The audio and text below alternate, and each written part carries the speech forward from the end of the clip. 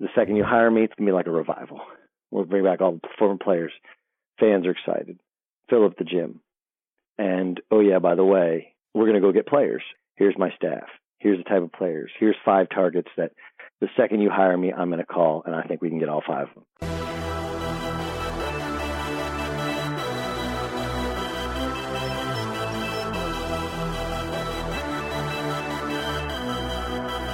Let's talk hoops.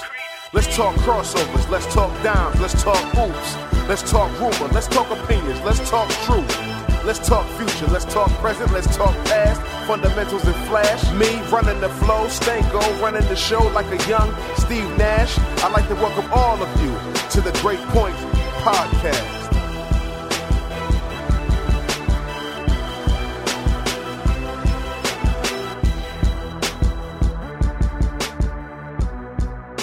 This is the Great Point Podcast. I'm Adam Stanco.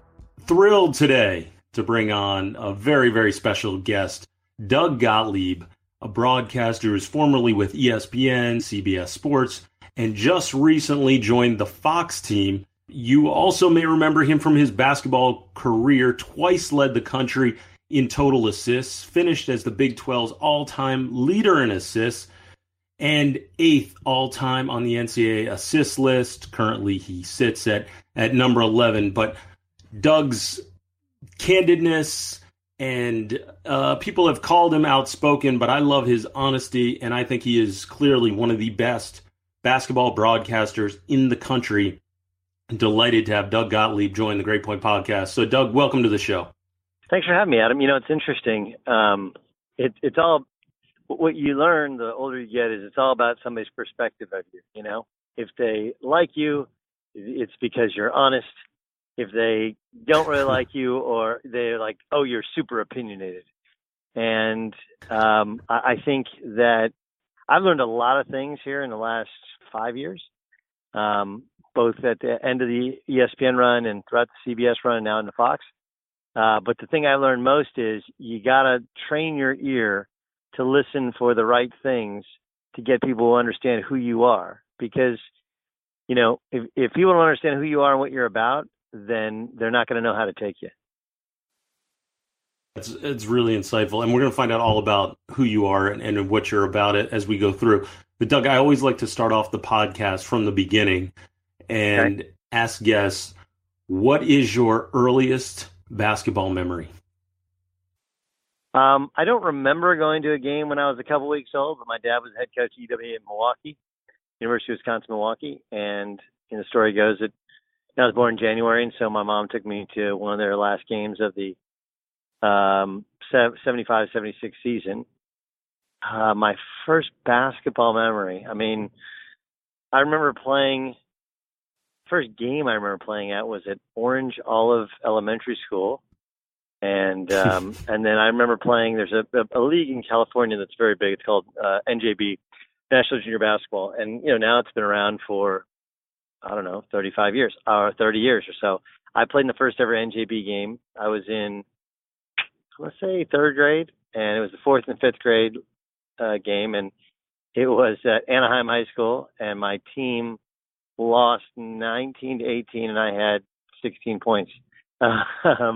Wasn't a high level game. But I mean, it's like one of those, one, I have a really good memory, but two, there's so many basketball memories that when I close my eyes, it's like one of those movie scenes, like somebody before they die, you know, where you just see like memory after memory splashing together. I remember running underneath the bleachers when my dad was coaching at Long Beach State with Tex Winter, and looking for, you know, loose change that fell from people's pockets. I remember being ball boy for Jack Haley and Reggie Miller's UCLA team. So I have a smattering of a cornucopia, if you will, of memories early in basketball. So take me back through that time. You obviously turned into an excellent player at the high school level and in college, and then even professionally. But during that time, what was your relationship with basketball like, just in terms of your training and developing that knowledge of the game? I don't know. It's like our family business. You know, my dad was a coach. until, let's see here, he got fired. They got fired in '84, so I was 8. And then he went up to Oregon State for a year as an assistant with Ralph Miller. So that's when I was 8 and 9. He wasn't around that year. And then after that, he was always our coach. And with the exception of 1 year, I stayed back in 8th grade, and I played with a team from Compton all year. It was awesome. I played in this, it's like everybody played in a league called Slam and Jam when I was growing up. And there's a couple other LA City leagues, but I never played in them. And then that year, I remember playing in one with a Compton team. But I don't know, basketball is just what we did. So we watched as we were. I mean, we loved all sports, and my dad was big on, I played baseball, I played soccer, I played tennis for a couple years competitively, and I played football every year except for one up until high school. But, basketball was kind of the family business, and he ended up turning the travel teams into a basketball academy, into a like not really a scouting service, like a placement service kind of for where he'd act like an agent but work for the kids and get paid by the kids' parents. So I don't know. We'd always go to games and watch games, and my brother likes to say that in our house we don't have opinions, we have facts that are stated as opinions. And so we'd argue about games. So I don't know, and I used to go to games with my dad when I was in junior high school, and I would play a game called What Are They Running? and try and pick what a team was running before anybody knew what they were running. I'll never forget that we watched, we had Mater Dei High School, which is a famous high school in Southern California, and we were watching JW North play. And they ran kind of a 1-4 high set into a UCLA cut into the flex. And I was telling him it's flex, and he's arguing me it's not flex. And I was like, Dad, it's flex. It's 1-4 high, UCLA cut. The wing then drops to the corner, and it becomes flex. And he's arguing back and forth. So after the game, we went up to ask the coach, what are you running? And he goes, oh, yeah, it's just a different way to get into flex. And it was the first time I won money off my dad. And it was the first of many because my dad was he grew up on Long Island, or the Bronx, then moved to Long Island, and he came from that generation of coaches, started as high school coaches that went to basketball clinics, and he believed in, like Larry Brown, like fundamentals every day. He was a very big preacher of passing, catching, cutting, shooting, and spacing offensively, but he wasn't really a diagrammer. Like, he diagrammed plays on the board, and you kind of had to get the gist of what he was saying. That wasn't really his bag, if you will. And I always found it fascinating that it kind of worked for him, but it didn't work for me, whereas I've always been a kind of tinker, an X and O on a board. And so he found it interesting how I viewed basketball, and I found it interesting how he viewed basketball. And then my brother, who I think even he would admit wasn't as into ball when he was a kid as I was. Like, I was all about it. Like, my dad would go, let's go to the gym, and Greg would roll his eyes. Oh, come on. And I was like, let's go. And my dad had to really push him, really had to put his foot up his ass to get him to really play. And he became a really good high school player. And for me, it was something I loved doing. And then, now, as a basketball coach, like, he loves the gym. He loves everything about it. He loves ball. He loves scouting. He loves recruiting. And it became such a good bond between the two of them as my brother became an adult. And so I think that's probably the thing he misses most about basketball is my dad's not around. But, so my early memories were a little bit different than other people's. We also used to play full court Nerf hoop in my parents' rooms. And there were many a nightstand. Remember you used to put the Nerf hoop on the back of the door? Of course. And I could make all kinds of shots off my dad's closet, and there were dunks and fouls and tears and all kinds of stuff going on there. So, at what point then did you realize that you were a pretty good player? That obviously you were around the game, but when did it really occur to you? So I used to go. There's a kid named Garrett Phipps down the street from our house, and they own the street down the street from my house down the street from my house, and I used to go to Garrett Phipps' house and shoot every day. And it's funny because I was thinking about broadcasting, because I used to announce the games while I was playing them, like I was Brent Musburger, I was Howard Cosell or whatever. And when I'd come back, if I'd make the game-winning shot, I'd run back, making the sound like I was the crowd. And I'd slap fives. My mom had this bird of paradise plant. It has these big fat leaves. And I would slap fives with the bird of paradise plant like it was a fan. And so I was always pretty good. I mean, I was always kind of clever as a passer. I was a really good shooter as a kid, which is weird because, I couldn't shoot in college. And as a really good shooter as a kid, I had this weird shot where my left thumb would like tap the ball when I'd shoot, and it had this sideways spin to it. And so I was a very good player, but I was always small, and I was fast, but not necessarily explosive. But I was a good athlete, and I was good at basketball. I was probably best at football as quarterback, but my dad's was I don't know, 5'9", and we were like, I'm not gonna be a quarterback, and I was good at baseball, but for whatever reason, I was catcher and I was small, so everybody thought, well, let's put him out in the field. And I played catcher my whole life, and I was not a very good second baseman. So as we got around to high school, again, after staying back a year, I grew from, in 13 months or 14 months, I grew from like 5'1" to 5'10" when I started high school. Wow. And I just kind of started focusing on it. I didn't think I'd be a football player. And I just got better and better. And then, through work with a strength coach and a speed coach and, constant work in the gym, I went from being kind of a low mid-major. And then right before, summer before my senior year, I kind of blew up at like ABCD camp and on the AAU circuit and made myself into a, high major, All-American Division I athlete. So during that stretch, and anyone who's been around the summer scene knows how much, especially back in the ABCD camp days, I mean, everyone's looking to, for exposure, and they want coaches to notice them. So it becomes, sort of a shoot first type deal for so many players, just because the kids are so talented and used to being the go-to guy on their high school teams. So, I attended quite a few ABCD camps. So, I mean, how much did the other guys love playing with you as a guy that distributed the ball as well as you did? Well, I mean, I would think, and I don't mind talking about myself and my theories, so I feel a little weird talking about it, but there's never been a guy who's ever not liked playing with me, because I dime them up.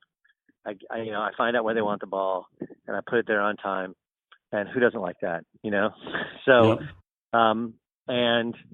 The thing was, my dad, I think, coached me both years. Yeah, at ABCD, she coached me both years. And so we played really good team ball. We played pretty hard. And the first year was all California guys. And I was pretty good, but we had like Ricky Price was awesome, Tony Gonzalez. You go back to our team, and it was this summer of 93 at Ypsilanti. It was sick. It was Tremaine Folks took over the camp. Kriston Johnson. We had an awesome team. My second year, I was closer to the best player on our team. And those camps are also really good setups for point guards, because it's a lot of, high ball screen, a lot of transition. Right. And then, just the simplicity of knowing how to feed the post, knowing how to make the right passes, the right shots, and play within yourself. You'll get the ball plenty of times. So, but to answer your question, if you have a guy who's going to make you look good, you're going to like playing with him. And my singular goal in playing was to make people look good. Right. So was that the part of the game that you enjoyed the most? Oh yeah. I think if my dad went back and said he made one mistake, it would be when we would play AAU basketball. He would put too many players on our team. And so I wasn't, in high school, I would score a ton, and we had one other really good player. But in AAU, I was just one of the guys, that same summer going to my junior year, we had J.R. Henderson, Miles Simon, Kriston Johnson, Tony Gonzalez. We had studs. Wow. And so I just played, pure point guard as it used to be played, which is, you come down, you take a shot in transition. Otherwise, you get the ball to guys who can play, get them to them in their spot. And, so I became at times a little passive as a scorer. And I think that probably hurt me some when I went to college instead of being more of an alpha in AAU ball. But yeah, generally, passing always came easy to me in soccer, came easy to me obviously in football. And, I think, like, I see it with Lonzo Ball. Like, you see a play ahead of where it develops. Or, when we're recording this podcast, this is right after Paul George kind of missed Lance Stevenson underneath the basket in game 1 of Cavs Pacers. Well, like, if it was me, or if it was Lonzo Ball, or if it's Jason Kidd, or if it's, pick a really good passer, that pass is made before he's open. Like, just as soon as LeBron goes to double and as soon as there's just a crease, you fire that ball in there. Because once you see it's open, it's too late, Right. And so that part of it always, it was, I don't know, just super instinctual. And, it was hard. It's hard for guys. It's hard to teach that to other people, that instinct. But that was obviously my favorite part of basketball. You talked a little bit about the idea that you were starting to become very recognized. The recruiting is ramping up. And I read an article from that stage of your career. I think it was your junior year when in this article they said Gottlieb has colleges such as Syracuse, Florida, UCLA, Washington, Stanford, Georgia Tech, and Iowa in mind. Despite the fact they've all contacted him, he realizes it's still early. So, first of all, what was that recruiting period like for you in terms of meeting these coaches and going through the whole process? Well, I mean, it was a little different then. We didn't have, obviously, Twitter and, ways to tout yourself or whatever and celebrate the fact you got an offer from a school. But I remember it, my dad controlled most of it just because he knew all those coaches. And so, I mean, I think when people asked you, you just kind of threw out names of somebody you got in a letter from one time, And we used to do stuff like there's a guy who sat on the end of the bench on our team named Sammy Grease, little Egyptian kid, about 5'7". And so back then, I don't think they still do it now, where they'd send you like a questionnaire, and that's how you get on their mailing list. And the mailing lists are really annoying. You get stuff from like Army every day and Air Force every day. And when Kevin O'Neal was at Tennessee, you'd get like 10 pieces of mail from Tennessee every day. Yeah. So we had Sammy fill out a couple of these. All the guys at the end of our bench fill out the questionnaires. So they were getting mail from like Air Force, the Naval Academy, like you name the team, Towson State, like schools you'd never go to. Just kind of a gag. So, I think my junior year I was recruited by mostly mid-majors, and then the 2 high majors that had offered me a scholarship were Virginia, and Jeff Jones was the coach, and Florida, and Lon Kruger was the coach. And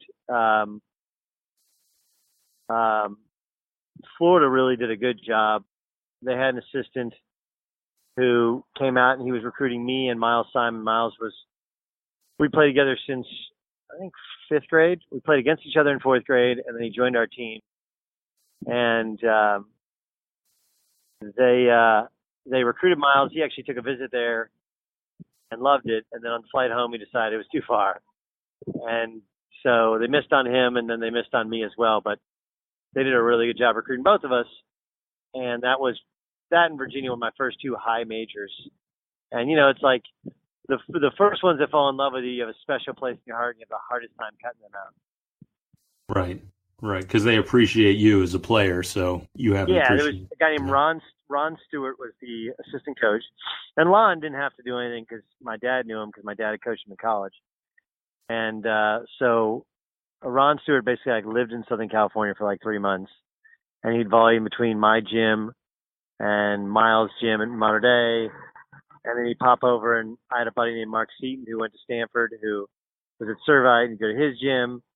And so he's just kind of always around. And we were like, we should go do this. And Florida at the time was convinced they were getting Vince Carter. And everybody, at that point, people had heard of Vince Carter, but nobody had played with Vince Carter. He was my age. Miles had played against him, I think, at Nike camp. Remember, Nike and ABCD were split. Right. So, so that's how it kind of first started.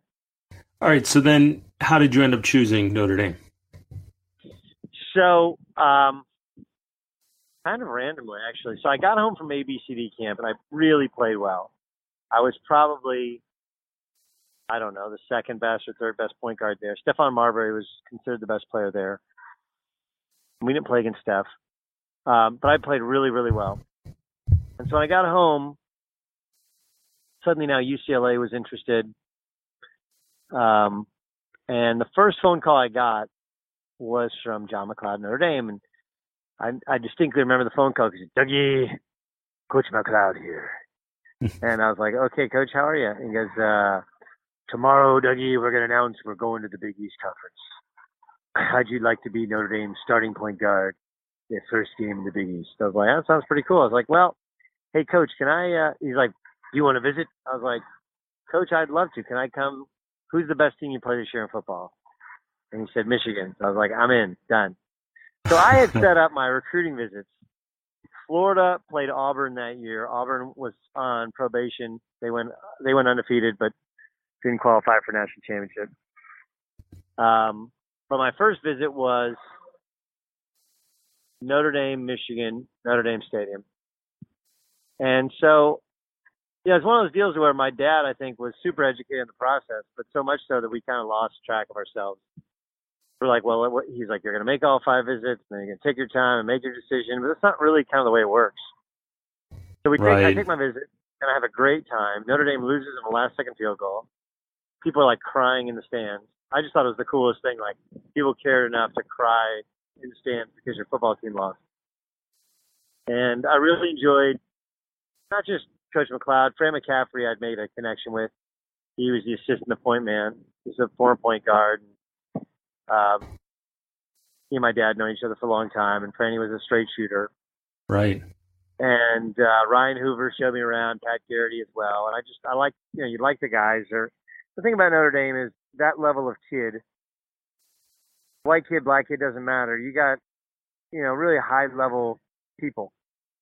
And I just felt like, wow, these are really nice guys. I'd like to play basketball with them. And so they kind of cranked up the pressure because there's a guy named Jeff Billett. I don't even remember Jeff. Jeff went to Rutgers. Yeah, Christian Brothers Academy in New Jersey. Yes, yeah. And so we had a kid from Christian Brothers who was older, and Jersey Christian Brothers kids really wanted to come to Notre Dame. And so Jeff really wanted to go to Notre Dame, was what they were telling me. So he was like the backup option at Arizona, the backup option at Florida, the backup option at Notre Dame. He was just a really good player who, like, everybody's got a pecking order, right? Right. And so I took an unofficial to UCLA, and I didn't like it. And the problem with UCLA was, like, there's a bunch of things working against them. One, they kind of screwed up and recruited me for a long time. I was probably a secondary recruit, so I remember going there with some of my teammates, like J.R. Henderson, who signed there and was a grade ahead of me, and they'd get all the people to go in the locker room at halftime, and they wouldn't get me. I was like, are you kidding wow. me? And then one time they gave me tickets to, like, a Cal game, like Jason Kidd, and it was up so high that I was like, I'm not even going up there. And my dad had season tickets, so he had tickets. It was just more like, hey, if you're recruiting me, like, recruit me. And my sister was a cheerleader there. My brother went to school there. My sister babysat Mark Gottfried's kids. So, like, now 20 years hindsight, I'm hoping that, and I would guess that the reason they didn't fully commit was they knew they couldn't recruit me and then not play me, because that would have been really bad, Right. So, so by the time they got around to offer me a scholarship, which was like in July at the Vegas tournament, one, they had taken a commitment from a guy named Alujimi Man, who was a year younger than me, and he's like the greatest point guard that ever was. Santa Ana Valley High School, 6'5", next Magic Johnson, yada yada. And so Coach Herrick was honest. He was, Dougie, 5 guys at UCLA. Doesn't matter what position, we take the best 5 guys. I was like, well, Coach, I'm 6 feet tall, so I have one position. I was like, what about Luge? And he was like, he'll never qualify. We just had to take him for the papers.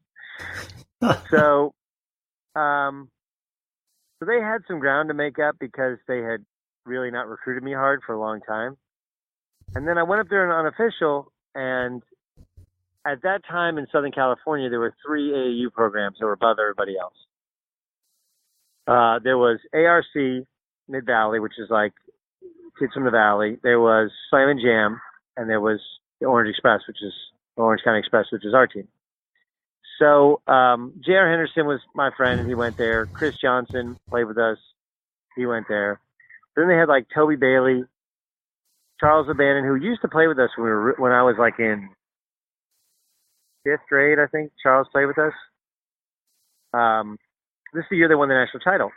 Right. Went up there an unofficial, and they were just like not warm at all. And I would, again, this is like 20 years of hindsight. I would be offended if you ask them and they go like, well, you know, we remember him as a freshman and sophomore. We're like, dude, this guy's not good enough to play at UCLA. But I had really improved. Right. And I think some of it was also that we were just rivals from AAU programs. Like, you can't just stop being rivals all of a sudden. You know, it was hard when you, like Toby Bailey and I, we played against each other since 7th grade. We hated them. You know, and I didn't like him. Yeah. I didn't like Moose. I didn't like his dad. They're great people. But I didn't like, at the time, like they were the enemy kind of. Yes. So I just didn't feel like I could trust UCLA. I thought Luge would go there. They'd recruit over me. They were still recruiting Stephon Marbury. I don't know. I felt like it was too close to home. So I was set to visit Michigan State with Robert Traylor, and Traylor committed to Michigan. Robert Traylor, Albert White committed to Michigan. And Izzo had done a great job. I really liked Izzo. But at the time, Michigan State wasn't anything to write home about, you know? Yep. And so Florida, we were probably like, they were probably after me too long, and I was probably too wishy-washy. And so Notre Dame was like, hey, look, if you don't commit this week, Jeff Billett's visiting, and once he visits, it's whoever takes the scholarship first. So I just kind of did some soul searching and thought, you know what, Notre Dame is the best of both worlds. You'd be on NBC, CBS, ESPN, and if you can't play basketball, you can do anything you want with a Notre Dame degree. And I could start right away as a freshman. So I went there. So, all right, so you go to Notre Dame. Your freshman year, you play in 27 games. You start 23 of them, so John McLeod's promise does come through, unlike some coaches, which will tell you you'll start as a freshman and then don't. You lead I really team. started every game. What happened was my first 2 exhibition games. The first exhibition game I played 8 minutes. And what happened was, and this happens to most freshmen, like you think you come from a well-coached program, and I did. Your dad's a college coach. He was. So you're like, I've been to college practices. I know what it's like. And there's another point guard named Admore White. And Stanco, when I tell you he kicked my ass, like I might have never had my ass kicked like I did the first couple weeks in practice. Just because, like, dude, when you have grown men screening you, I mean, you just keep running into screens. And my body changed. When I got there, I was 160 pounds. My first game, I was 177 pounds. So I was carrying a little more weight. I was really muscular. It was when creatine first kind of came in. And I was shitty in comparison to Admore. But he was like, at the time, he would get really tight in games. And so whatever he could do in practice, the coaches are like, or Fran McCaffrey's like, look, you're still our guy. You got way more talent. You just got to calm down, slow down. You'll be fine. First exhibition game, play 8 minutes. I'm like, you know, I'm beside myself. Like, what am I doing? You know, and the second exhibition game, I played a lot better. And I probably played like 16, 18 minutes, but I got 4 fouls. And so I kept getting fouls. He kept taking me out. And my dad told me something after that game, which is just a great coaching tidbit, where he said, hey, you know, if you don't get your first, you can't get your second. And that was my philosophy the rest of my college career, which is, doesn't mean you don't play defense, but just don't get a stupid first foul. If you don't get a stupid first foul, like John McLeod would do that stupid thing where he'd take you out with 2 fouls. Like Eddie Sutton was great. Like you get 5, don't get your 5th, you know? Right. He knew like the chances of a point guard getting his 5th foul. Like I never foul out of a game. So anyway, first game of the year we play Akron. And I had been playing better in practice and starting to get my sea legs, if you will. And, I mean, he pulled Admiral White out. I felt bad. He pulled him out for, like, the slightest mistake. He ran the wrong play. And I come into the game. I'm telling you, it's 2 minutes in the game. And the first time down the court, I see Pat Garrity, and the post is pushing in his back, and he gives me a little signal for a spin lob. I throw a spin lob alley-oop, he lays it in. And, like, from that moment, it was over for Admore. There's nothing. He started the next 4. Like, we played Indiana on the road, and we got pummeled. But, again, he pulled Admore, 2-4 minutes in the game. He actually played us together that game. And, nowadays in college basketball, he would have played us, me, him, and Ryan Hoover together. That would have been our best. Instead, He won a true 3-man. He was kind of a classic college coach. So it was 26 minutes a game, whatever. And we played a little bit too slow. We were a little bit overmatched talent-wise for the Big East. Big East was loaded. But I learned a lot, and I really, really improved at the defensive end with Coach McLeod.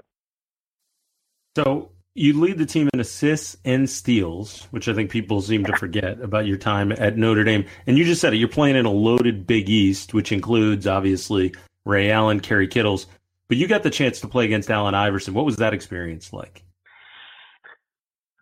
Allen Iverson, so Jason Kidd is maybe the fastest, he and John Wall, like the great end-to-end speed, right?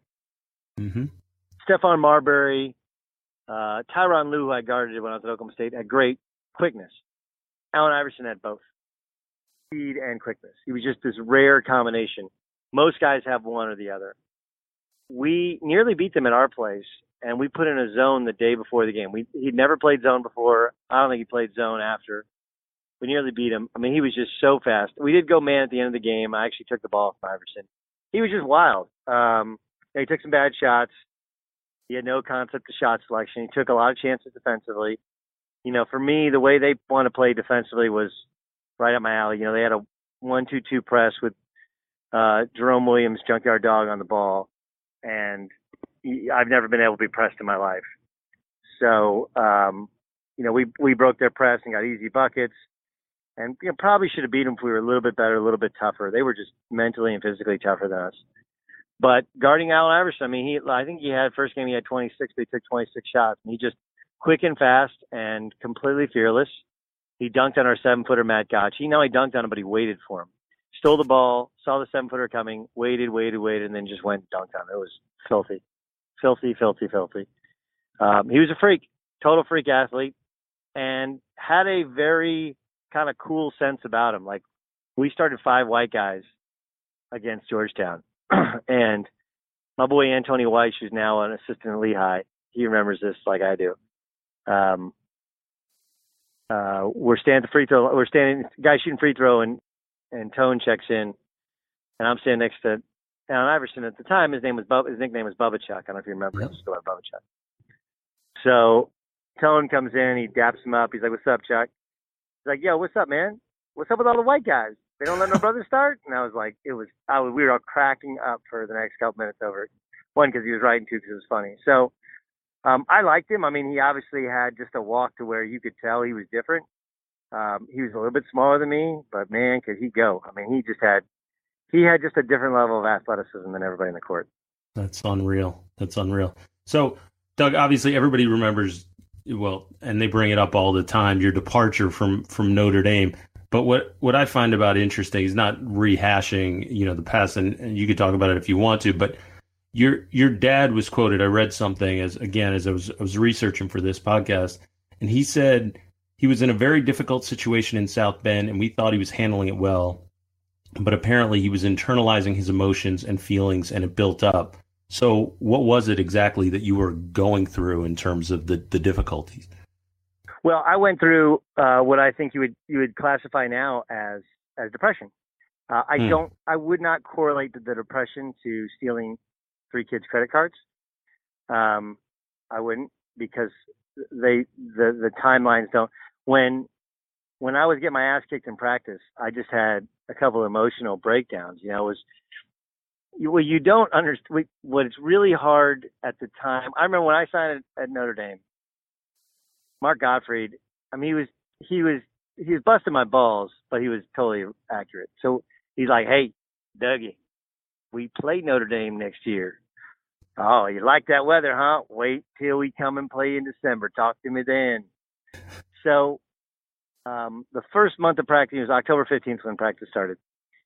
And it coincided with fall break at Notre Dame. So everybody else got to go home. And I'd been there, since mid-August. And I'm telling you, like South Bend, for people who don't know, it's at that southeast tip, just off the southeast tip of Lake Michigan. So you get not just lake effect snow, but you have like constant overcast weather. So the entire month of October, the sun didn't come out. And I don't know whether I was homesick, which is probably part of it. I was playing shitty, which is probably part of it. I wasn't doing well in school, which is probably part of it. I probably put a lot of pressure on myself to go and tear it up and start right away and dominate, like any kid, which is probably part of it. But just the fact I didn't see the sun, Yep. and Yep. so I went through bouts of depression where I, walked into Fran McCaffrey's office and I just started crying, couldn't stop crying. I want to go home, and it was like, now it's like, I guess embarrassing, but it shows the trust I had in my coaches that I could share that with them. I just didn't feel like I had anybody to share it with. So I went through some stuff, but I would also say that, like, look, my mom and dad did everything in their power to create the best opportunities for me in my life. And unwittingly, they probably created this sense of entitlement. And I don't blame stealing credit cards on being depressed. I blame stealing credit cards on being entitled and thinking I get away with it. And I didn't. And it's weird because, it's always interesting to me when people bring it up, it was in 1996. And what initially happened was I had come home and my dad asked me if I wanted to go back. And I said, not really. And this is without the credit card thing. Mm-hmm. And we started talking about what we could do, where we'd go, and all this other stuff, because that's what every college basketball player does. And John McLeod called, and he said, hey, I heard you've been talking about leaving. We really, really need to know if you're coming back. And I said, well, Coach, I don't know. I know it's my freshman year, blah, blah, blah. So he said, well, I'll call you back in a week. And I got to know yes or no if you're coming back. I said, okay, that's fair. So he called me back like 3 days later. And he said, he's heard some things about credit cards. And a guy came to see him from a mall. And there's some video out there, whatever. And it was on the phone with me and my dad. And so we hung up. My dad asked if I did it. And I said, yeah. And he said, well, what are you going to do? And I said, well, I think I got to go and face the music. And so he said, well, let's call Coach McLeod back and talk to him about it. So we called him back, and Coach said, well, I don't know. This might be out of my hands. What you need to do is, if you want to come back to school here, you got to call those 3 kids and get them to not charge us through the student board at Bucky County School. So I called all 3 of them, and they were like, and I was like, listen, I'll pay you restitution. I'll do whatever it takes. I feel terrible about this. I violated your trust. And one of them was like, nah, I'm not into it. You stole my credit card. You ran out the bill. My mom accused me of putting shit on, putting these pair of Nikes on the bill. And I didn't know what she called me a liar for a while. And, then finally we came to find out it was you. Like, no, thanks. And so I was kind of like left with do I go and face the student review board, or do I, transfer? And so Coach McLeod called me and he said, hey, here's the deal. You can't come back. It's out of my hands. And what we're going to say is you're going to pay them restitution, which is like 2.5 times whatever you charged. And we're going to say that you were homesick and they're going to transfer to be close to home. We won't say anything. You won't say anything. We don't want to hurt your chances of going to a good school. And so that was that. And, obviously my dad was very, very upset with me. Mom was upset with me. I felt like shit. And then the first day of school, the next year, it's early August, in the student newspaper, I'd become, a popular player, and I was, had a good freshman year. And in the back of the paper was this, like, what's the matter with Notre Dame basketball that the starting point guard leaves to be closer to home? Like, will they ever be any good? And it was just that and all it said was I left because I was homesick. And so the three kids, like, one of the guys who wouldn't accept my apology, Mm-hmm. he got the others together and said, hey, this is bullshit. Like, he's just getting away with this. Like, there's no punishment at all. So they went to the NBC station and the NBC and went on camera and said, here's what really happened. So I don't know if Notre Dame was really protecting me or protecting their image or whatever. I don't know. I can tell you that in a crazy way, people ask me about it now. And I'm like, look, Oklahoma State was the best experience in the world for me. I didn't win a national championship. I didn't shoot the ball nearly as well as I wanted. We didn't win a Big 12. But I met my wife there. I'm on the board of governors there. Shit, I nearly got the head coaching job there. But that place it was the best possible thing out of the worst possible thing, which is kind of what the story of life, right? Yeah. And so when people tweet me about it, it just, one, it comes across as so uneducated. Two, it's like, I hate that we live in the type of society that we're like, all right, what's your lowest moment? All right, let's bring it up 20 years later and see, just for our own self-fulfillment, self-joy. Like, that was a really dark time, man. I remember it came out, when it came out in South Bend, it was in the front page of USA Today. It was on ESPN. It was in Sports Illustrated. And I was at Golden West College. And what I was doing was I was practicing with the basketball team. I was like their assistant coach, and I practiced. And then I wouldn't play in the game, so I saved my year of eligibility. And it was my high school coach my freshman year, Tom McCluskey. He played at Penn State. And so none of these people knew me. I was Orange County Player of the Year. I was all state. I was all everything, all American. And here I was at this no-name junior college in Huntington Beach. And I was just going to, get a workout and hang out with the other athletes every day at this little food court area. And all of a sudden, everybody looks in the paper and there's, Gottlieb, theft, credit cards, possible felony, et cetera, et cetera. So, I guess I get that somehow people think that's like the story, but I don't know. That's the story of getting down. Like, what about the story of getting back up? Exactly. And exactly. It's a great life lesson for those of us who are journalists or journalists. I'm like more of a journalist than a journalist. Like, careful to carry the story, careful to just focus on when somebody, falls. It's do they dust themselves up or do they go and fuck up again? And for me, I've had to wear the scarlet letter and I'm fine with it. I'm a big boy. And at some point I got to tell my kids about it. But in the meantime, like, does that really make you feel better to point out that I stole credit cards in 1996 at Notre Dame? If so, brother, you got a sad life if that's what turns you on.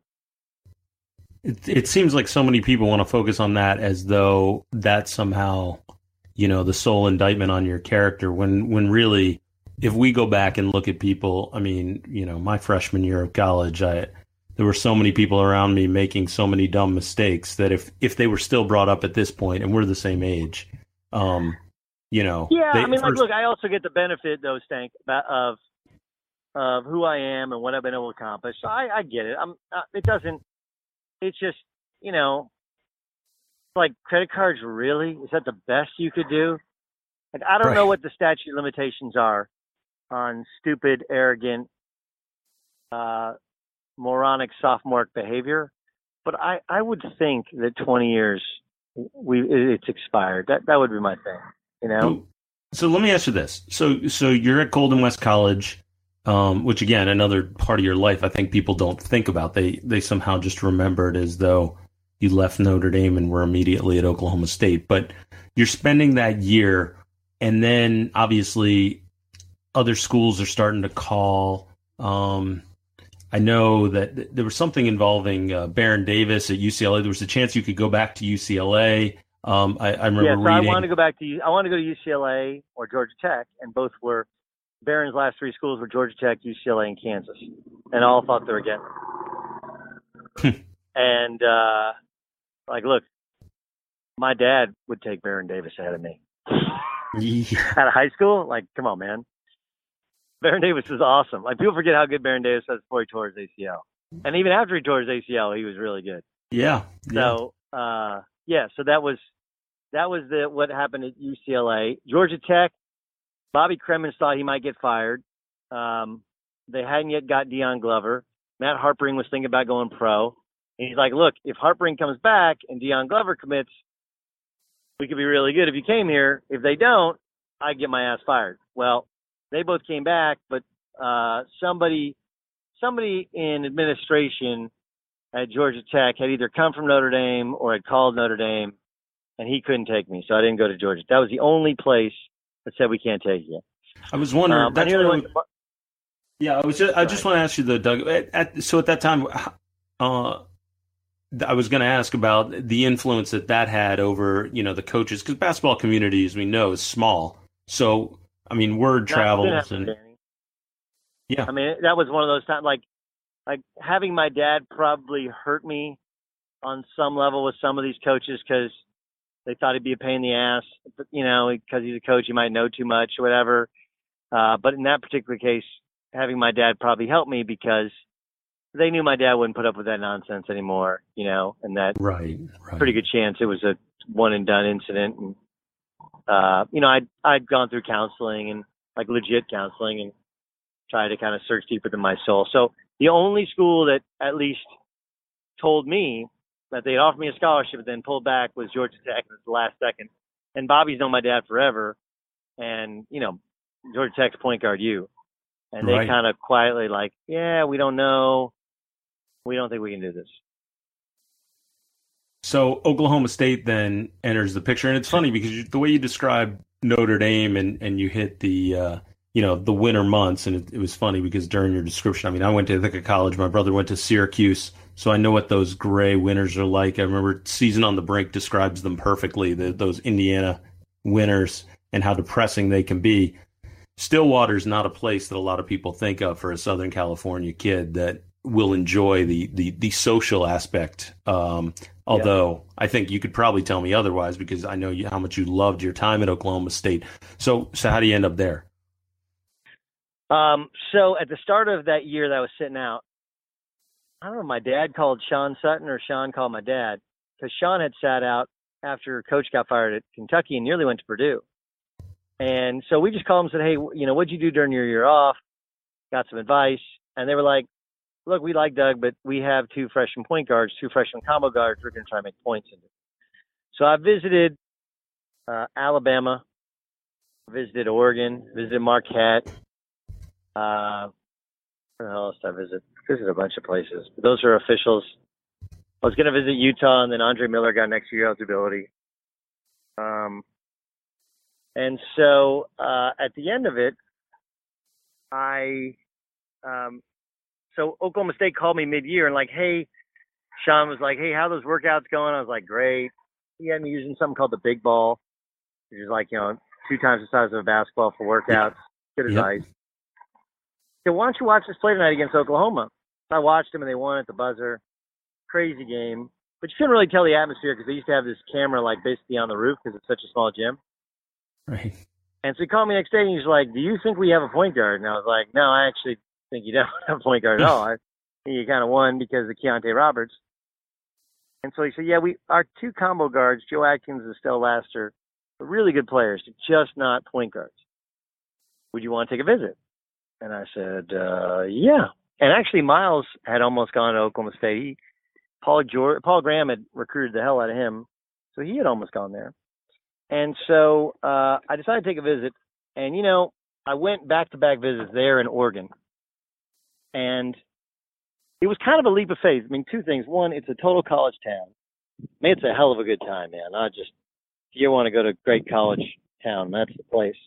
And I love the idea that it was a college town. I love the idea that it was a basketball gym, and that it was a basketball school and you're playing for a basketball legend. And then I watched them practice and warm up and play Texas A&M, and they weren't very good, and they didn't play very fast. But I could tell, like, if you moved everybody over position, like, they had some really good athletes, and they had potential. And I don't know, I felt like I saw it. I saw what other people might be missing. And so I was like, you know what, that's where I want to go. And my dad totally supported it. And And that's where I went. And, we moved. Desmond Mason moved over to the 4. Adrian Peterson moved to the 3. And Joe Adkins moved to the 2. And Brett Robish was a redshirt senior center. And he was awesome. He faced up, he scored in the post. And we were picked last in the Big 12, and we ended up winning the Big 12 South. So we kind of the rest was downhill from there. It's so funny that, once again, your vision, different definition of the term, but your vision turns out to be this great thing in determining your future there. So you lead the Big 12 in assists that 97-98 year. The next year, you lead the country in assists, 8.8 a game. You guys win only 26 minutes a game, too. It's remarkable. And then 99-2000 season, 8.6 assists per game. You lead the country in total assists. You guys win 27 games. And I just went back and watched the tape of your Sweet 16 game, the regional semis against Seton Hall. Shaheen Holloway sits out the game, and you're playing there. What are your memories from that night? Here's how smart a team we had. Okay, we ran a play in the second half called Cyclone. We stole from Iowa State my sophomore year. We hadn't run it even once our senior year. We called it on the floor and ran it like 3 times, scored all 3 times on it. I called this inbounds play we hadn't run all year that we'd run the previous year. We ran it 3 or 4 times, scored almost every time on it. We had such a smart team that we could go like, hey, remember that thing we did like 35 games ago? Let's do that. And everybody's like, okay, yeah, let's just do it. Those guys, we were probably the best team in the country when we just played. We lost to Iowa State, got blown out of their place, and lost in a close game at ours in the Big 12 tournament. We never played them at our place. We smashed people at our place our senior year. We didn't play well, and I was a little sick. Brian Montanati was sick, and Florida was super, super talented. But I didn't think our game plan was great. That team, we scored a lot of points, and we did most everything out of transition, out of secondary break. 1, because I was obviously a really good passer. 2, because we had very good talent. And 3, it was just very simple. We ran all of North Carolina's secondary breaks. We changed them on the fly. Everybody knew their assignment. And, whoever you'd help off of, that's who would get the ball. And because Florida pressed, and because we only had a day to prep and we thought we were going to play Duke, I think Coach kind of freaked out a little bit, and he took us out of our secondary break and had me inbounding the ball against the press, the entire first half. And that took us out of our transition game, which is where we scored. And I thought Billy did a really good job of hopping into a matchup zone. What happened with that? This is a weird story. So Florida that year was really talented. When you look, they had like 8 guys that played in the NBA. And, we had 1, Desmond Mason. We had all our guys played in Europe. We were good. We were old. I was 24. Brian Montanati was 23. Joe Adkins was 22. Like, we had old men. But in the middle of the year, Florida was really struggling to get their guys to guard. And so John Pelfrey, who played for Coach Kentucky, actually came and watched our practices for like 2 days and took notes on our defensive drills, on some of the other things we did. And I don't know if he used it, but shit, he knew everything about us. So we got down big in the first half in the Elite 8. But what I remember about the Sweet 16 was, I remember that we ran Cyclone several times. It worked. I remember I shot a horrific brick at the free throw line. So I wasn't the guy. We should have won that game by like 10 points going away. But the only reason we didn't was because the other guys missed the free throws. Montanati missed free throws. They hit a 3 at the buzzer, so I think we won by 1 or 2. But it was really like a 4 or 5 point win. And the other thing I remember is Tommy Amaker played kind of a weird zone where he played 2 guys in zone and 3 guys in man. And we had, we knew that Ty Shine was going to start at point. He wasn't as good as Shaheen. But we knew they were going to go to that zone, so we put in a couple things that week, and every time they went to it, we scored against it. So, I don't know, and I remember obviously it was Carrier Dome, and then I remember going home that night, and we all made a pact that if we won against Florida, we were going to get married to our current girlfriends because the NCAA will pay for your wife to go to one game per year. And so we're all like, hey, we're getting married to these girls anyway. Like, let's all go down to the courthouse and get married. Oh, that would have been remarkable. Great story, right? And Grant Wall followed me around for like 2 days. I would have been on the cover of Sports Illustrated, and then we took a dump against Florida and got beat. That year, I think Cincinnati was the best team, right? Was that Kenyon Martin's team? Like, Cincinnati was the best team. He got hurt. And then it was us, Iowa State, Florida. Tulsa was really good. We wanted to play them in the semis. They lost to Carolina. We lost to Florida. Coach wouldn't play them. And Michigan State was really good. They won the national title.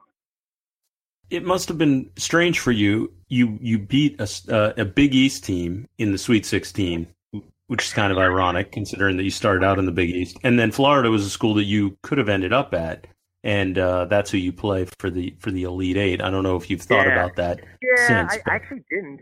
I did. I mean, look, I always wanted to go to Duke, and what happened was I remember I was at ABCD camp, and Mike Krzyzewski watched one of our games, and he's like, hey, I would recruit you, but I have a Polish point guard who's a year ahead of you, so I'm not going to recruit you. So, but yeah, I mean, Billy Donovan was at Florida, so it was totally different.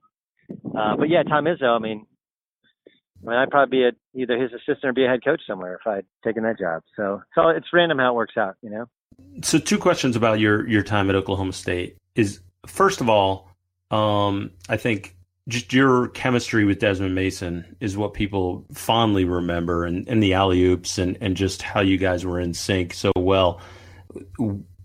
Where do you think that came from? I don't know, because like we were roommates when I first got there, and we have obviously totally different backgrounds.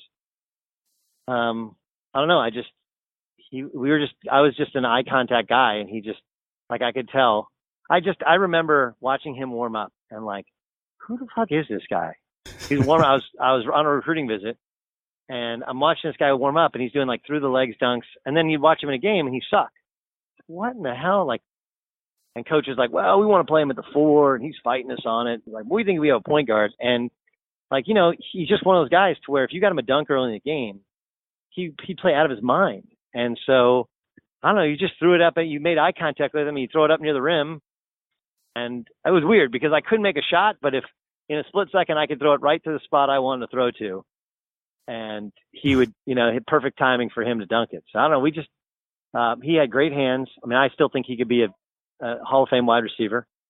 And really, I mean, we had good timing, good chemistry, and that dude could run full speed and jump through the roof.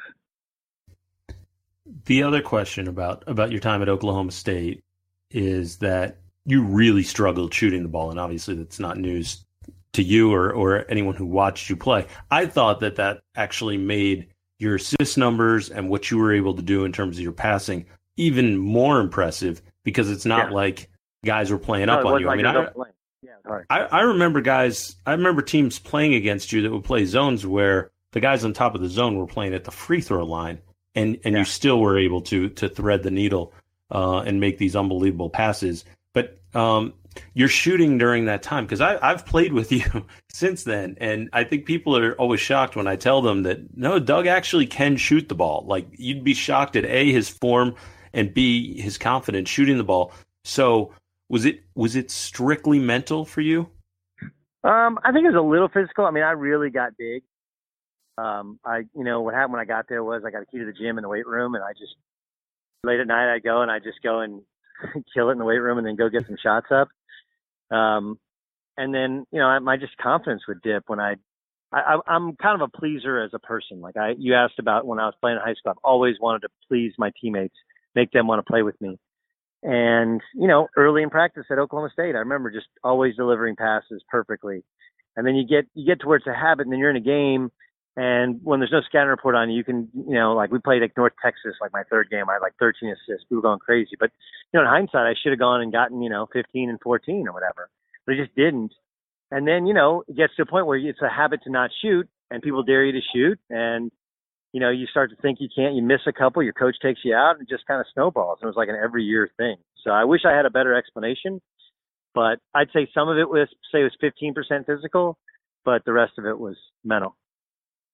All right, so you finish up your career at Oklahoma State, and at that time, are you thinking I might actually be playing in the NBA? I thought there was a good chance. I mean, I don't know. I don't know how realistic it was. I just, I mean, I was realistic that it was going to take somebody who understood me as a basketball player, understood my value. But 30 teams, all it takes is one, right? So Yep. I thought I had a chance. I mean, I thought I had to rebuild my confidence and my shooting, just so you couldn't be a guy that guys wouldn't guard. But I mean, Avery Johnson fought and scrapped, and he couldn't shoot at all, and he made it to the league. I just thought, you get somebody that believes in you, understands you can really make people better, and I could defend my position. I'd have a shot. But I just thought when I finished, there was one of three avenues, and I thought I could play. And my vision was, if I can't make the NBA, what if I played in a different country every year and learned a different language every year and travel the world with the woman who's now my wife? If not that, could I coach? And if not that, broadcast. One of those three things would be USBL was awesome because there was a lot of guys who had been drafted or had played in the NBA. And we had Willie Burton and Bubba Wells, and we had a bunch of guys that were really, really close.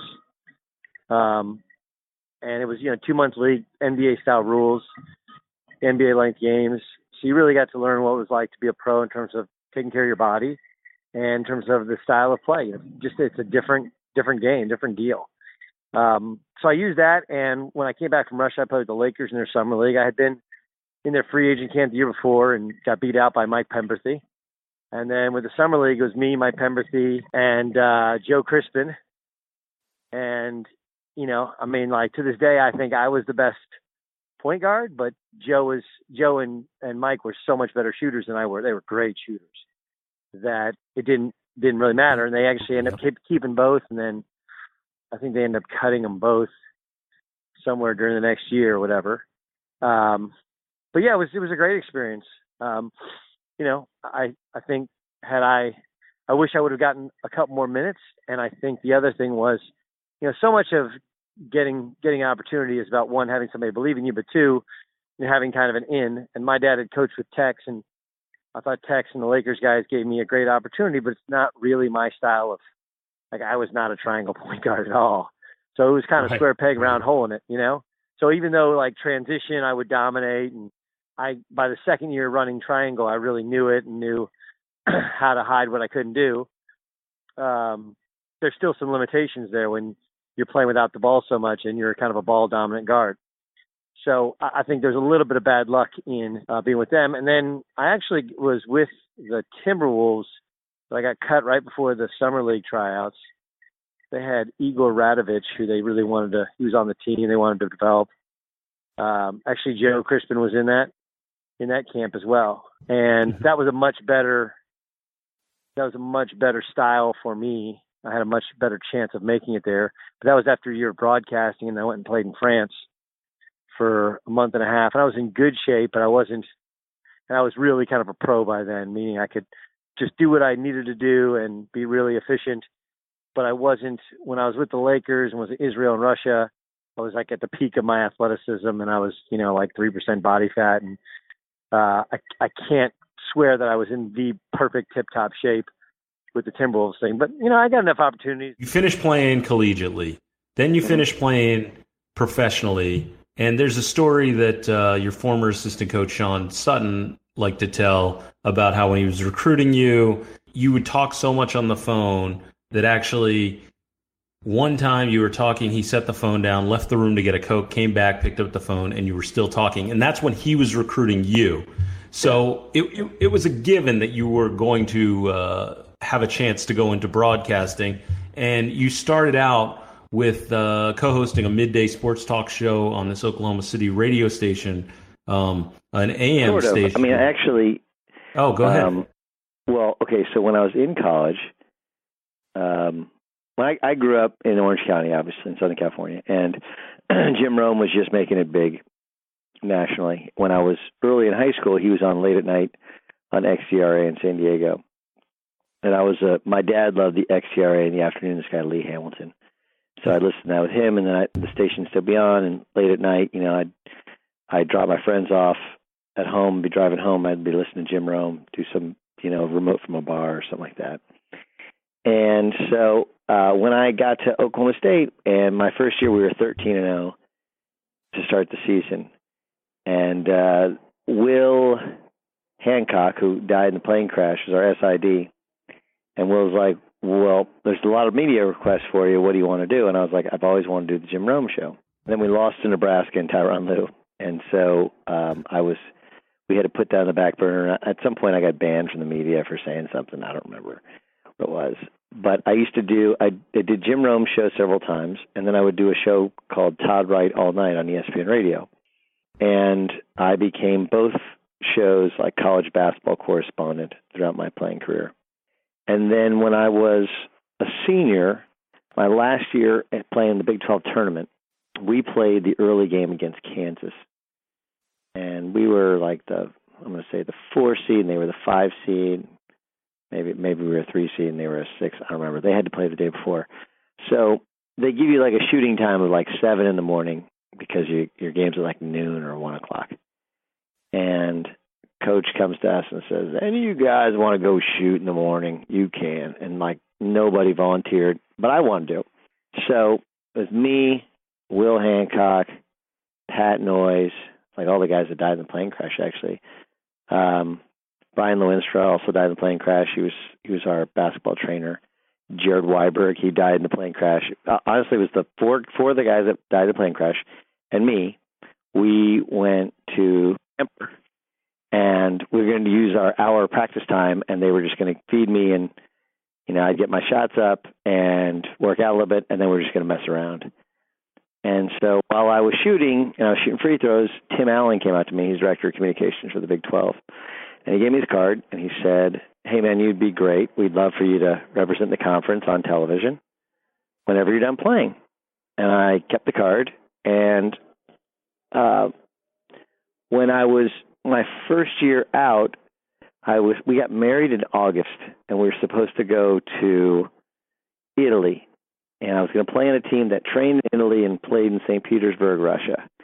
My agent had put together this team. It was going to be a team that wouldn't make it to the second round, and then everybody would go to like different teams. It's kind of a crazy deal. It's a weird year in Europe. And so I go to Chicago with my now bride after getting married, because that's where my agent's located. And we go to a Cubs game. That's when Sammy Sosa was big. We go spend a couple great nights in Chicago. We go have dinner with my agent, and he goes, oh, hey, I got good news for you. You can go on a honeymoon now because training camp's been pushed back like 2 weeks because of the Olympics. I was like, what do you mean? Like, I can't plan a honeymoon now. I have no money. And he's, and I got some bad news. You can't bring your wife with you to training camp. So we go back to Oklahoma, and that was the 1 week of my life that I did manual labor. I built a retaining wall in the middle of the day to earn some money. And I worked out in the morning and then played ball at night and did build this retaining wall. I was like, it was like 110 degrees. I was like, I'm never having a real job in my life. I like made it to myself. So anyway, that team, I didn't get my Israeli passport. It got screwy, and I was playing as Israel. I couldn't get my passport. Then I go to the CBA, and my USBL coach is assistant at the CBA. I beat out 13 other point guards, make the team, only to get cut the day before the first game because Randy Livingston got cut in the NBA, and he took my spot. So I'm back in Oklahoma, and I start taking fill-in spots in Oklahoma City. And I would get paid $100 a show, I think. And then I would get paid like $200 for a remote. If you do a Jim's Lawn Care, or Byford Auto Group, you do a radio show from there. Yeah. So I would do, you just try to make ends meet. We had $600 month rent in a brand new apartment. My wife had to graduate like a 4.0. She's like working as a waitress because we know we're going to go overseas at some point. And I picked up that card and I called Tim at the Big 12 office. He put me in touch with Pete Durzis at ESPN Regional. And Pete's like, hey, why don't you try calling a couple of these games for ESPN Plus, which became, it's ESPN Regional, used to have ESPN Plus, which became ESPNU, Mm-hmm. So I did a couple of games. I did a TCU Butler game, was my first game ever. and then I did TCU Texas Tech in Fort Worth. And while I was at the game, my wife had left a message at the hotel for me. I needed to call some guy in Iowa. So I called this guy in Iowa from my room, and he's like, hey, I'm the head coach of the Salina Rattlers of the IBA. And I was like, what the hell is the IBA? They're like, well, it's a little bit below the CBA. And this is my first year out, everything was screwy because Europe had changed the rules. The D-League at first came to existence. The CBA was floundering. There's the ABA, but nobody got paid in the ABA. And there's this IBA, which were some ex-CBA teams, some just made-up teams, and they didn't pay much money, but at least they paid their money. So I'm like, you know what? I'm thinking I want to play. I just want to keep playing. So I called my agent, and he's like, I think I have a couple deals for you, but you should probably go play and get in shape. So Pete Durzis wanted to give me a bunch of games, and I was like, you know what, Pete, I went and had a drink with him in his room, and I said, I really want to keep playing, but I'll tell you what, the second I'm done playing, I'm going to call you, and once I decide I want to work, I just want to work. He said, okay. So I flew to Des Moines, Iowa the next day, played back-to-back nights against the Iowa Barnstormers, and then we bussed overnight to Salina, played 6 more games in 7 nights, and then at some point I got the call that I was going to Russia for this Russian team, Euro Great, and I left. And so there was a guy named Mike Moore who did all the scheduling at ERT, ESPN Regional, and he worked under Pete Durzis. And so after 2 years of playing overseas, this is Russia 1 year and then Israel the next year, with all the summer league stuff, I got I was filling in at the radio station, and a buddy of mine named Brandon Cristal, who has this unique ability. I don't know if you know anybody like this, Stanco, but I call him the Weasel, because there's not a backstage that he can't get into. Yeah. There's not a VIP room that he's not a part of. And it's magical. I don't know how he does it. Every place I've ever been in sports that has a backstage, he's there before me. And it's crazy. So he calls me from the X Games. He's in between jobs himself. And we've been friends since junior college. When I was at Golden West Junior College, my one journalism course, I wrote for the student newspaper. I did restaurant reviews because I would get reimbursed. So I'd go eat at lunch at a place and get reimbursed. That's why I did it. And he did sports, and then he went to Kansas, and occasionally he'd stop at school at Oklahoma State and sleep on my floor or something like that. So Brandon calls me. He's like, hey, I just ran into this guy's name is Dan Steer. He said he's been trying to call you at the radio station, but you don't have a voicemail. You don't have a cell phone. He wants to audition you for college basketball. I was like, no way. So he's like, hold on. He puts him on the phone. We talk. He flies me up. I do an audition. He offers me 8 games.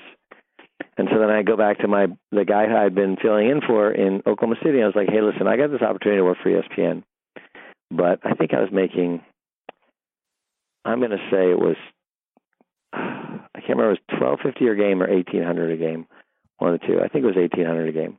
It's like $1,800 a game, 12 games, you do the math. Or 8 games, you do the math. It's not very much money. Right. And so I said to my radio boss, look, this is what I can make overseas. This is what I can make from ESPN. Can you fill in the gap and make me whole? If I can, I'll stay and work for you. And he's like, yep, I can do that. So I started this midday radio show, and I did games for ESPN Regional. And then at the end of that season, I went back. I got done calling, Tulsa won the WAC championship at the Reynolds Center. And I was driving back. We had bought a house in Oklahoma City. I was driving back, and my basketball agent called and said, hey, if you leave today, I got a job for you in Portugal, and the team will probably make the playoffs. And if you make the playoffs, you get a $10,000 bonus. Win the championship, you get another $10,000.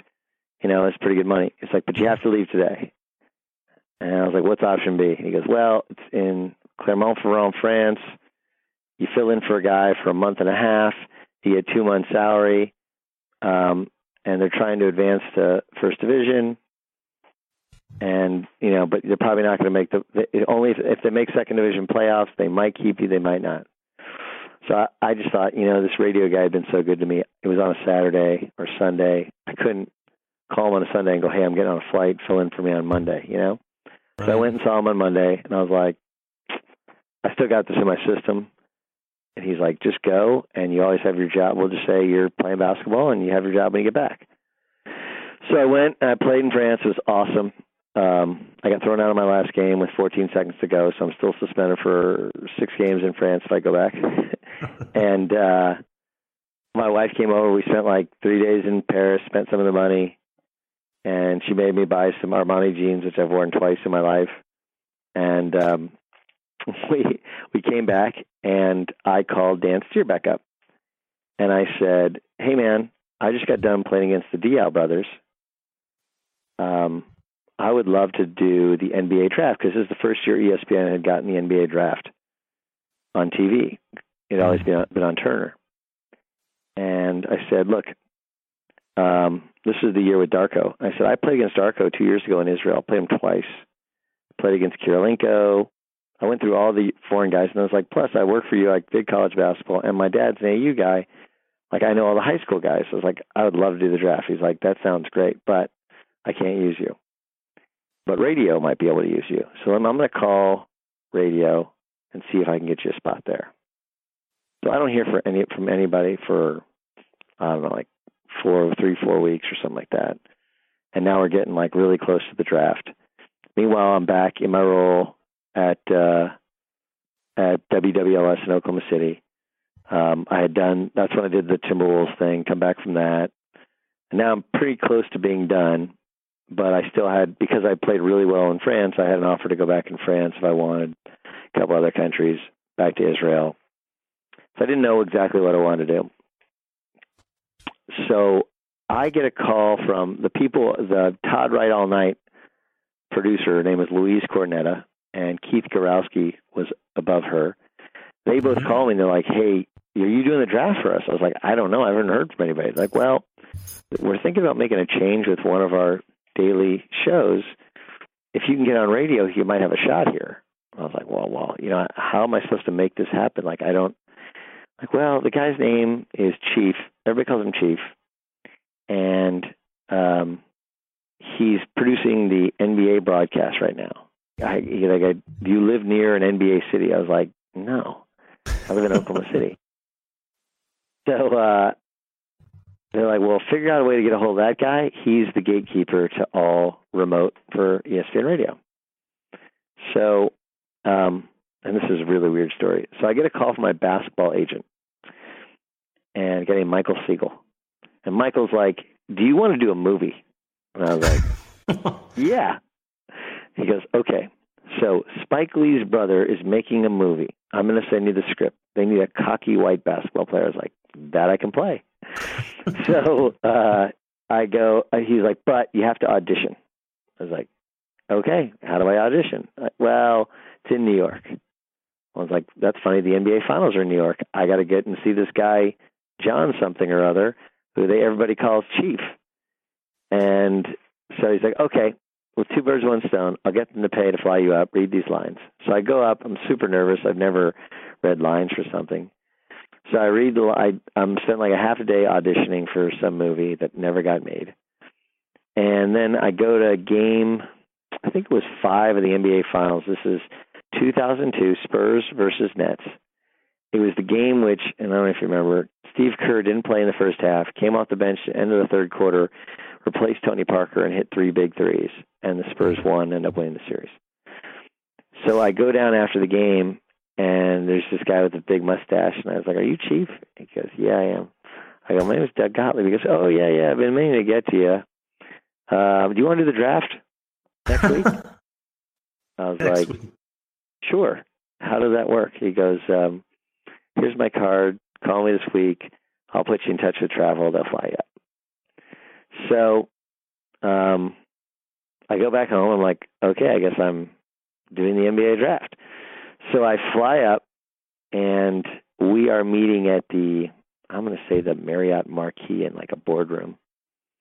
And it's me, Jim Durham, who of course passed away, Kevin Lockery, and Fred Carter, Chief and a couple of his radio engineers. And, the videos that they show, highlight videos for all these players?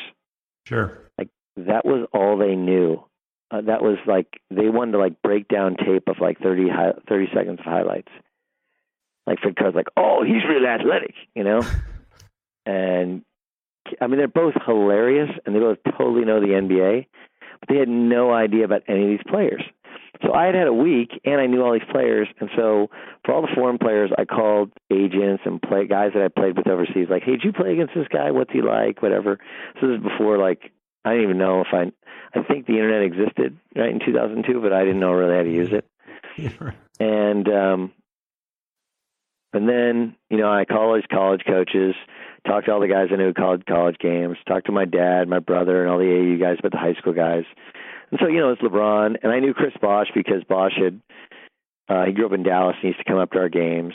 I think Joe Johnson was that year. He used to come up to our games too. Everybody knew LeBron. I didn't watch any of that NCAA tournament because I was playing in France, but I knew enough about Carmelo. But they all had opinions about Carmelo because they'd watched the tournament. So we go to the draft the next day, and I have this big notebook, and they each have like 2 sheets of paper, and the 2 sheets of paper are empty draft. Like when somebody gets drafted, they'd write in their name so they'd know. And then it was the complete team. It was the team stats for each team in the NBA, like field goal percentage defense, free throw percentage, assist, turnover. Like that's it. That was their prep. And so the first 3-4 picks. So the first pick was LeBron. Everybody had an opinion on LeBron. And by the way, when they started the show, like, oh, it's Jim Durham, who's like an incredible host, incredible, iconic voice. Here with my old pal, Kevin Lockery, of course, Jordan's first coach, and Freddie Carter, and a newcomer like Doug Gottlieb. But I was kind of the third wheel, but it was totally fine. They were completely gracious. So we get to Darko, and they kind of turn to me like, can Darko play? Of course, I actually really thought Darko could play. And then they get to Carmelo. They had an opinion on Carmelo. They get to Dwayne Wade. He'd play in the Final Four. They had an opinion. They get to Chris Bosh, and they didn't really know much about Chris Bosh. And so I started kind of going into him. And after that, they were kind of into the interviews of the players, and I became kind of like personnel guy. And it was cool. I was like Mel Kiper Jr., I started doing basically a Mel Kiper Jr. invitation on each player. So I get home from doing it, and I get a note in the mail from Bruce Gilbert, who's the head of ESPN Radio, and he said, I thought you were great. You really have future in this business. Do you know any other sport? And so I picked up the phone, I called him, and I said, yeah, Mr. Gilbert, Doug Gottlieb. He's like, I know who you are. I said, well, I do radio in Oklahoma. We do 3 sports: football, spring football, and recruiting. And so he laughed, and he said, and he's from Dallas. And he said, well, you have some fans up here, do you want to come up and do an audition? I was like, sure. So I went from like begging for games, and then I did a season of games and doing local radio. And then I came back from overseas and I asked to do the draft on TV. I ended up doing the draft on radio. And because of it, the head of radio heard me and I did an audition, and then they wanted to hire me for game night. And that's what moved me to Bristol.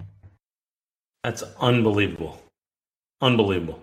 The thing is that so many people through the years know you as a guy who has done radio, not just from the TV side. So it's funny because here you are thinking that it's, maybe a TV, a color guy or something that you're going to be, which obviously you do that as well. But, your radio voice has become distinctive. There have been people in the basketball world, though, Doug, as we know, who've been upset with you. You alluded to it at the beginning of the podcast about the idea that, depends. If you're a fan, they call you, honest and candid. And if they're not, then you're super opinionated and a loudmouth. But, Roy Williams, Jim Boeheim, Bo Ryan, Chris Webber, throughout the years, there have been people who you've ruffled their feathers. I've always appreciated it, though, since I watched you from when you first, started at ESPN, because I always felt like this is one of the guys who's truly honest when he is calling games or when he's describing things that happen in the basketball world. And I find that, and working with a lot of analysts through the years as I have, it's very rare to find the guy who is not worried about what his next job is going to be, or if he's going to get a coaching gig again, or if he's going to upset some of his friends, because the basketball community is very small. And so it's hard for people, I think, to be that honest. So how much of it for you was just a conscious decision to say, I'm just going to be myself? I think it's a good percentage of it. I mean, I'll be honest and tell you that when I first got to ESPN, I thought, what will my niche be? How can I separate myself? Because I thought, Jay Billis is really, really smart. And I want to be smart. I want to say stupid things. But he's like really, really smart and well thought and thorough. And he has opinions, but most of his opinions are like anti-NCAA opinions more than anything, right? And then, Vital is a legend, but Vital has never had really a bad word to say about anybody except for the tie-up rule. Change that rule. Oh, I hate that rule, right? So I'm like, part of it is it actually is me, my personality. Part of it is I thought there was a need for it in the sport.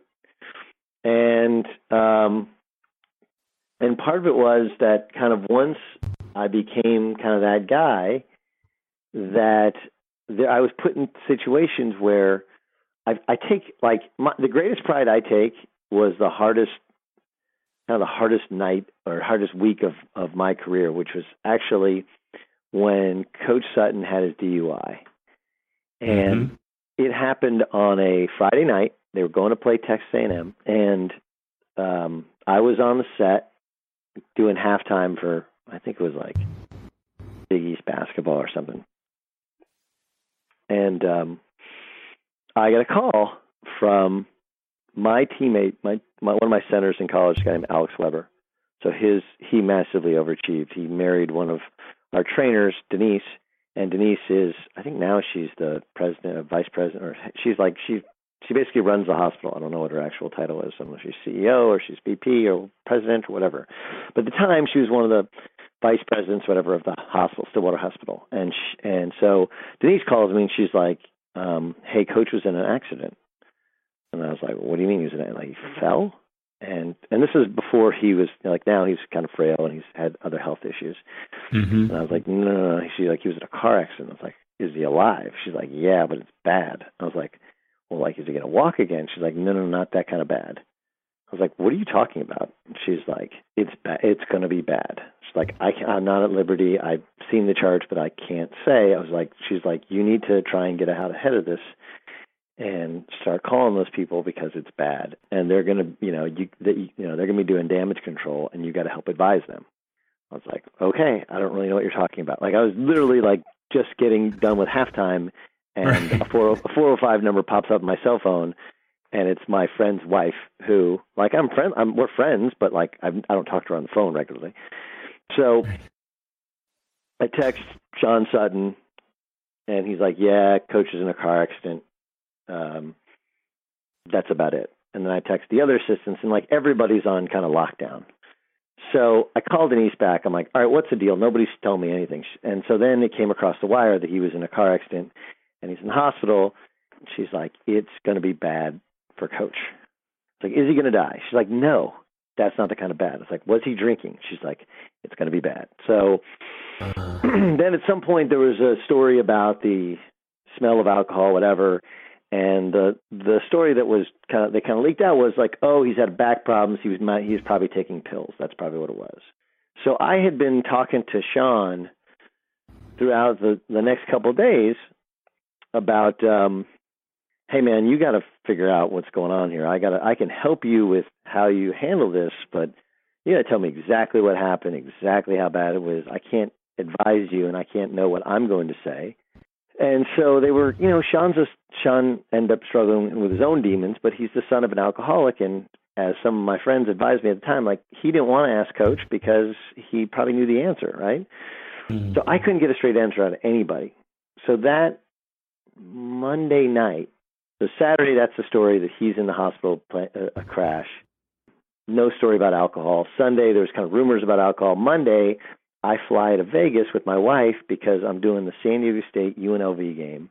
My brother works at San Diego State, and his wife's pregnant. My wife's pregnant, and we were going to get there. His coach let him go early, and so we're all going to get there Monday and hang out in Vegas and try and decide what we're going to name our kids, because my wife's pregnant with twins, and his wife's pregnant with a little boy. And so I get there, and he's like, "What's going on with Coach Sutton?" And I was like, "Dude, I think he was drinking, but nobody will tell me." So the game is Wednesday night. Tuesday night is when they had their press conference and they announced that he had a point, like blew like a .21 or 2.3 or something crazy. And he, on speakerphone says that, he's going to take some time away and blah, blah, blah. So they come to me on SportsCenter, and I'm like in some rinky-dink studio in Las Vegas. And 6 months before, I had been on SportsCenter, and Bob Huggins had gotten a DUI after a recruiting visit. I don't know if you remember that. It was the same year. Yeah. And I had said, like, hey, you can't coach at be the highest paid coaching faculty member of a university, representing the university, and get a DUI. Like, that's unacceptable. Like, you can't coach there anymore. It's like part of the deal. So I felt like this was a great test of, am I that guy that is straight up with and says what everybody knows with everybody except my coach, or am I the guy who, hey, I got to treat everybody the same? That's fair. And so I said, I love Coach Sutton, but he always taught us about being accountable, and he's had problems with alcohol in the past. And so it's not like, hey, does he deserve a second chance? Sure. Another second chance? Sure. He just can't be the coach at Oklahoma State anymore. Like, he has to have coached his last game. He had been at practice. He was going to the team plane, and he was badly inebriated. He nearly killed himself and nearly killed a lady. Like, you can't do that. That's, if it was any other coach, I would say the exact same thing. So I have to say that about my coach. And like, there was a good portion of the coaching staff that thought I was disloyal. Mm-hmm. There was a good portion of the fan base that thought I was disloyal, and I was cut off for a couple of years because of it. I knew I was right. I knew I had a history on my side, but so anyway, that was the moment to which I knew, like, this is the right way to do it. And I don't know, I take great pride in it. And the crazy thing about it, because I would agree with you that there have been coaches that have taken shots at me or whatever, and most of it has been above board. Most of it hasn't been going personal or anything. Mm-hmm.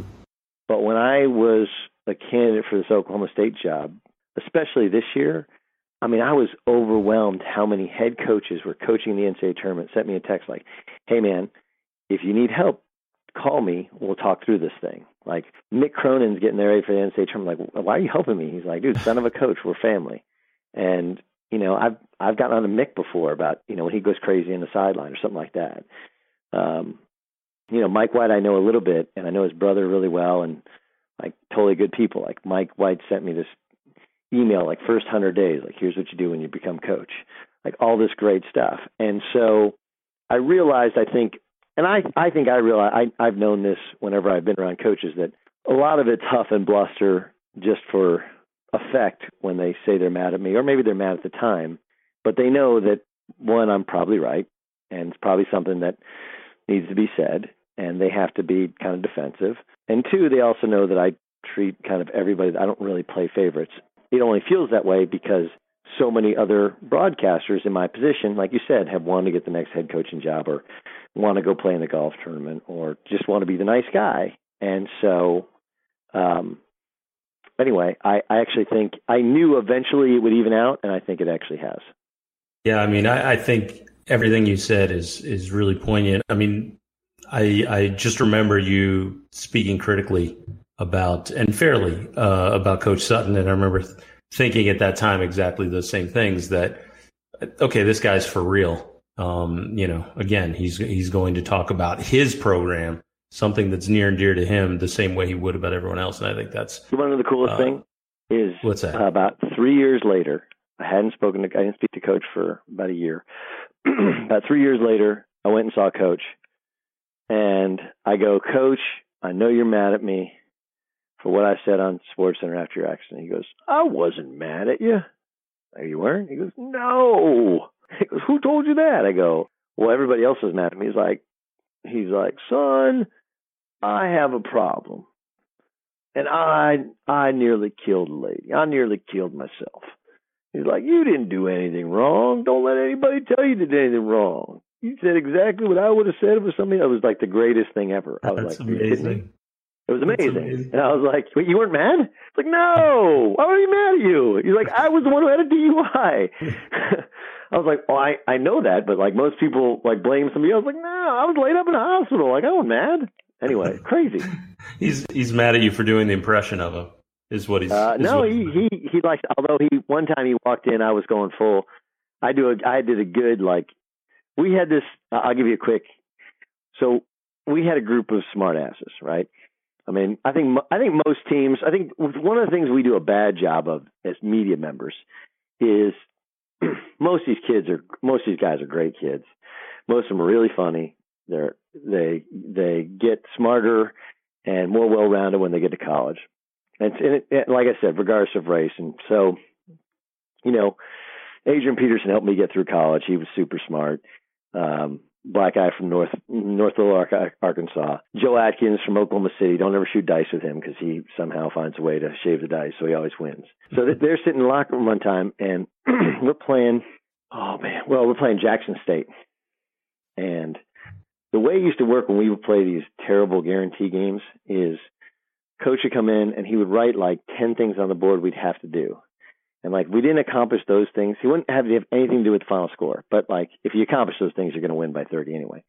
It'd be like, score over 80 points, hold them to under 40% shooting, shoot over 50%, shoot, over 80% from the free throw line, 2-to-1 assist to turnover ratio, like all these different things. And we had to like check every box in order to not have practice the next day. And so, I mean, that's how we handled those games. So we're playing Jackson State. It's my first year at Oklahoma State. And we're pretty good. We're like 7-0. And I don't know, we're up like 14, 15. And Brett Robish, who again, dad was an NBA player, 7-foot center, senior, 5th year senior, and like Joe Atkins and me, total smartass. So like we yell at each other, we curse at each other, whatever on the court, doesn't matter. So he and Joe get in an argument over some sort of rotation, defensive rotation. So then we come over to the sideline during a timeout, and they're cursing at each other. And excuse my language, Brett Rover's like, hey, shut the fuck up, okay? I'm a senior, you're a sophomore. I know what I'm talking about. You don't. You were wrong. I'm right, whatever. And so, that's basically the conversation. So we have an assistant, his name is Paul Graham. He went on to become head coach at Washington State. And Paul, he parachuted into the conversation. So it's like, all he hears is him saying, shut the fuck up to one of his teammates, And he's like, yo, Brett. And we're not supposed to curse. Like coach runs us for cursing. They go crazy when we curse. And all the players curse and the assistant coaches curse. But if coach hears it, everybody gets in trouble. So, Brett, you shut your mouth. Brett. And he's like, so Brett Robish turns and he looks straight at him like his assistant coach. And he's like, Judge, you don't know what the fuck you're talking about. Shut the fuck up. And this is my 7th game in a place, and I'm like, oh my God. So Coach Sutton, again, here's from one guy parachuting into a conversation, and Coach Sutton spins around like, Brett, you go and sit, you're out of the game. You sit on the bench, and you sit on the bench and don't say anything to anybody. You're done. So he goes and sits down at the end of the bench, and he's laughing because there was nothing. They just walked in it, right? So meanwhile, he had already been taking most of the starters out of the game, and we lose all momentum. We go from up, 16-18 to now it's kind of a close game, and he has to put Brett back in the game. It was hilarious. So he's laughing. He's like, oh shit, they had to come put me back in. So we go in the locker room, and game's over, and coach is hot.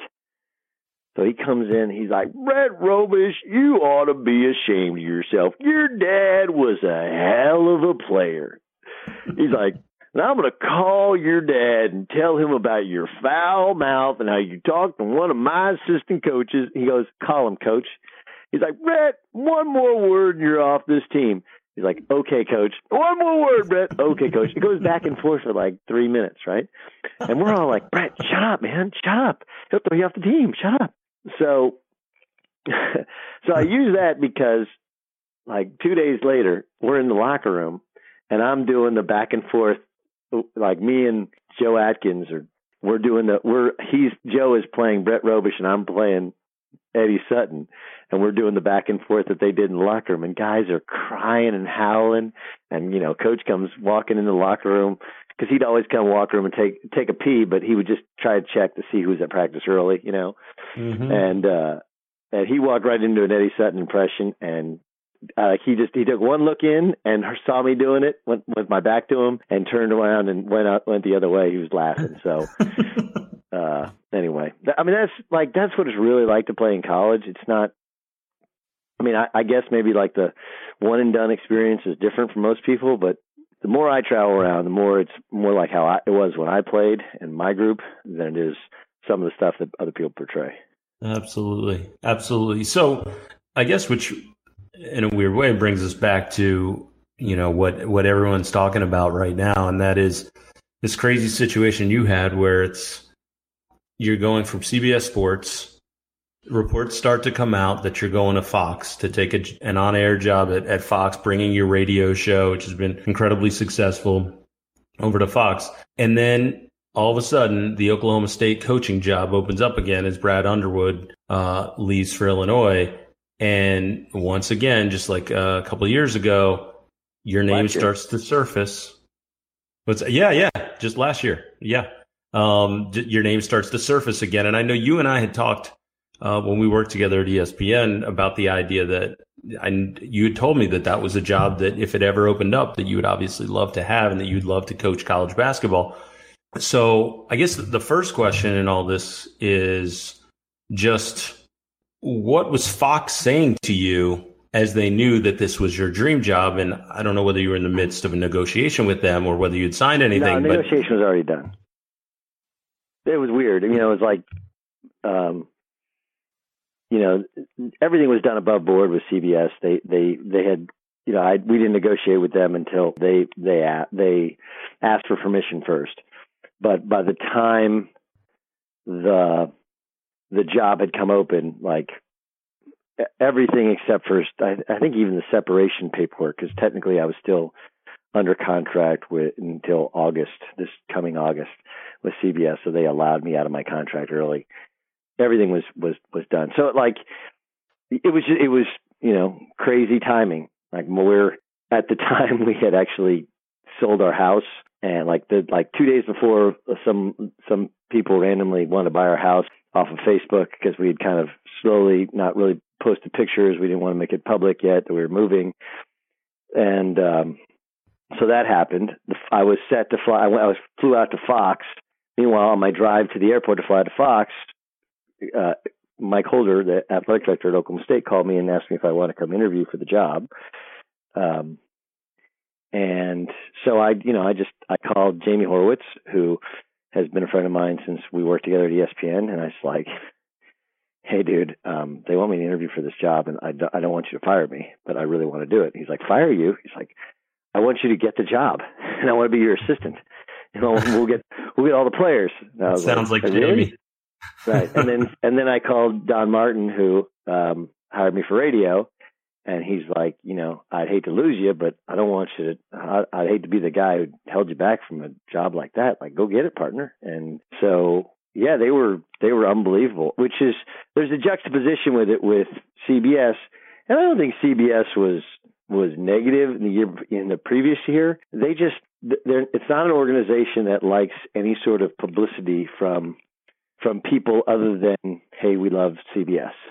Right. And so when it came out the year before that I had been one of the candidates and talked to them about the job, or I actually was a finalist for the Tulane job, they were, the response from a couple of people, not everybody, because there was a lot of supportive people. A couple of people was like, you'd rather be at Tulane than at CBS? I was like, well, like, what does it matter to you? Like, it's not a competition for you. It's to me, if you knew anything about the job, you'd know why I'd want it. Like, if you actually asked me a question about it, I could kind of, and besides, like, when Tulane contacted me, the first call I made was to my TV boss. The second call I made was to my radio boss before I called even my agent. Like, I was completely above board about things. Mm-hmm. And I didn't feel like there was like a, hey, whatever you can do for it. Whereas, again, like Fox, I hadn't even worked for them yet. They had this big press release on Wednesday, and on Thursday, and I was out in LA, and on Thursday I'm interviewing for a different job. Like, yeah, it was different, but it also showed me that, and this is like I know this is probably like the longest podcast ever. It's fine. Like the lesson I learned with Notre Dame and Oklahoma State is the same thing I learned with CBS and Fox. And I've worked a day with Fox and know these guys, but there's just a thing called fit in life.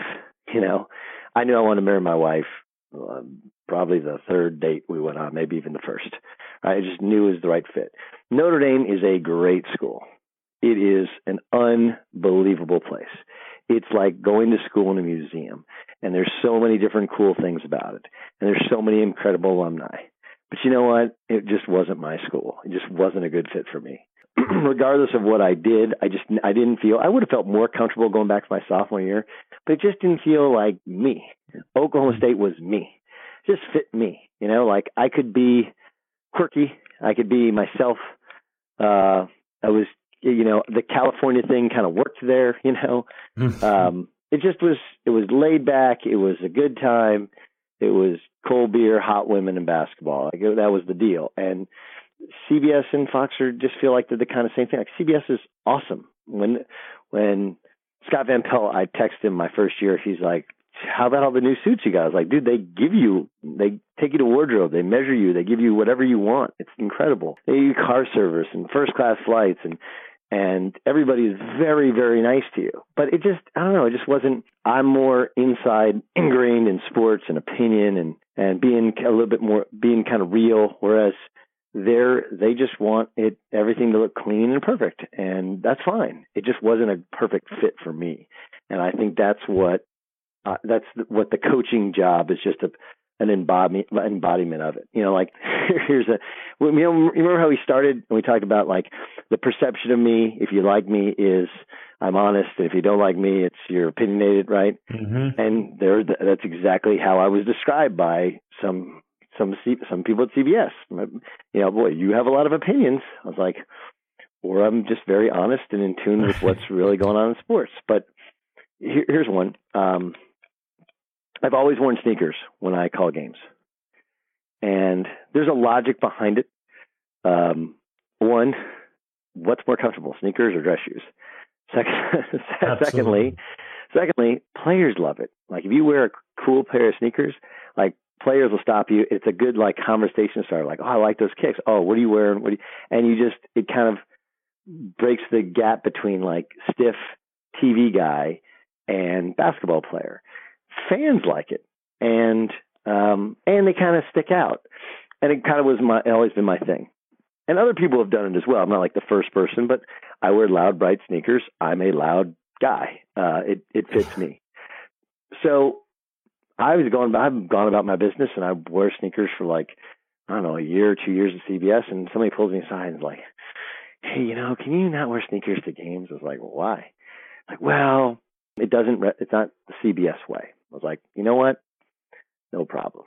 I'll wear, and I was wearing like dark, like dress jeans and sneakers. So I wore like dress jeans and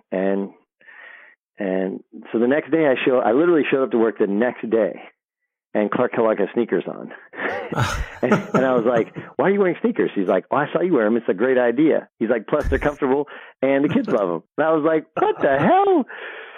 So I walked into this, I was like a can't get right guy at CBS. Like I swear to God, I tried to come around to like their culture of things. So it was like any little thing that you could perceive as like, hey, I'm just being me and being colorful and having a good time. It's like you mentioned Roy Williams. Like Roy Williams got really mad at me because of two things I said last year. One, I said that everybody in college basketball is asking whether or not he'll retire because his knees hurt. His best friend died. They got the NCAA investigation. He doesn't have the same energy in recruiting he used to have. I was like, it's a big point of discussion. And, the only problem was there's not really a surefire replacement for him, a Carolina guy replacement for him. So that got relayed to him as I said he was going to retire. So he hit the roof and he, made fun of me having my shorts on backwards. Yeah. And then there was also the same day at halftime, I did a cut of, a highlight of them playing two types of defense. One possession they don't play any defense, and one possession they play great defense. And I said sometimes they play defense like it's a no-show class, and sometimes they play championship defense. They play championship defense. They should win the whole thing, right? So it gets back to my bosses as, it's a cheap shot towards North Carolina. But again, it's a funny line. And North Carolina did have guys doing no-show classes, not these guys. And who cares, right? Yes. I mean, but Roy obviously called, and, that's what he got super, super mad about. And, the difference where they asked me about it, they're like, what did you think of it? I was like, I don't think anything of it. I thought, and the guy who called me I said, well, what did you think when I said the line? He's like, I laughed. He's like, but then I knew Roy would be pissed. I was like, okay, so he's pissed. Like, this is sports on television. Like, not everything is meant to make everybody happy. It's funny. It's quirky. It's okay. Like, if he's mad at me, it's okay. But they're just, I was perceived as a guy who, I don't know, they didn't know exactly what I was going to say next. I thought that was a strength, and I think that was a weakness for them. So, like I said, CBS is awesome. There's I get to work with Ian Eagle, who I think is the best play-by-play guy in the country. Spiro Ditas, who I think is top 5 in calling basketball games in the country. He's really, really good. The producers there are incredible to deal with. And the one thing I did learn, which is different from ESPN, ESPN, you do so many, there's so many events that, and I was never on one of those crews. That's one of the things I envy about, Dan Dockich, when he was working with Tirico. Like, you're working with the same producer every week, same sideline every week. You're doing 2 games a week. Like, you know each other. You can't finish each other's sentences. So I had really good partners, Boog, Shambi, Bob with Shoes In. Like, I did a bunch of games with those guys, and I liked them a lot. But it wasn't like every week. And I did work with Spiro every year, for, I don't know, for 4 years straight. But the one thing about ESPN is there's so many events that a lot of times, and I was doing radio and doing studio, I'd fly in the day of a game, do the game, fly home the next day, right? So when I was at CBS, they fly in a lot of times a day or 2 days before. Well, I was doing a radio show and a TV show. I didn't take any time off. And then I'd fly in, and if it was the night before the game, well, I like to go to dinner with the coach, or go over to the coach's house, or with the visiting coach, or go watch film with the team. Like, that's how my process has always worked. Mm-hmm. And they're like, hey, look, at CBS, we want you to have dinner with the crew. We want you to be a team, a family. And you know what? I actually really, really like that. I still like having dinner and watching film with coaches. Those are kind of my people. But I did feel like that's one part of the CBS culture I really liked. And because of it, like, I count on those guys as friends. Like, when you go do NCAA tournament stuff, you're like spend a week together, and you have dinner together, breakfast together, lunch together, and you can finish each other. So it was, that part of their culture is really cool. But all of this stuff kind of had to be learned because it wasn't something that we did at ESPN. ESPN is just like constantly ask for more. Because if you're not doing it, somebody else is doing it. Right. The competitiveness. So, Doug, how, for the actual coaching job itself, take me through the interview process. So they call you up, and Mike Holder says, hey, Brad Underwood's now gone. Like, come in, let's talk about it. And the groundswell of support you got from the Oklahoma State community was insane. And you're getting people all over, media types are writing articles about how you'd be a great head coach, and it's a no-brainer. So you come in, and what happens during that interview? So I fly in the night before, and I was supposed to stay out at the golf course where we had the interviews. And I had so many texts that I had to go. I was like going back and deleting texts so I could try and catch up with all the texts. I mean, like, I had 1,000 texts. So Mike Holder had texted me the gate code to. They have these places to stay out at the golf course, and so I roll into town like 12:30 at night, and he goes to sleep at like 10, and I didn't have the code because I mistakenly deleted his text. And so one of the guys we went to school with, a friend of mine, his name's Kyle Waters, is an associate athletic director there. So I called Kyle at like 12:15. I was like, "Hey, dude, I hate to wake you up, but do you know the code to Carson Creek?" He's like, "I have no idea." So he met me out there. We tried to like open the gate. We couldn't. So I just went and crashed at like Hampton Inn. I get up the next morning. My computer's dead. So I had all this like presentation stuff typed out. I go to Best Buy. I buy a new computer. I go to you bought a new computer. Yeah. I figured it was worth it. Yeah. And I do a laptop, whatever. Not a desktop. I think I'm setting up a desktop. That'd be funny. So I go to Kinko's. I print out all this stuff. I put on a suit, tie, roll out there, get there just in time. And Mike Holder meets me out there, and he helps me carry all this stuff in. So I have presentation books for everybody. And I just, in hindsight, I guess I wish I would have just gone like, all right, elephant in the room is I hadn't coach. Ask me whatever you want to ask me, and I hope I can answer it, But instead, I didn't actually know really that well 3 of the 4 regents that were in the room. And then the president I knew a little bit, but I don't know him that well.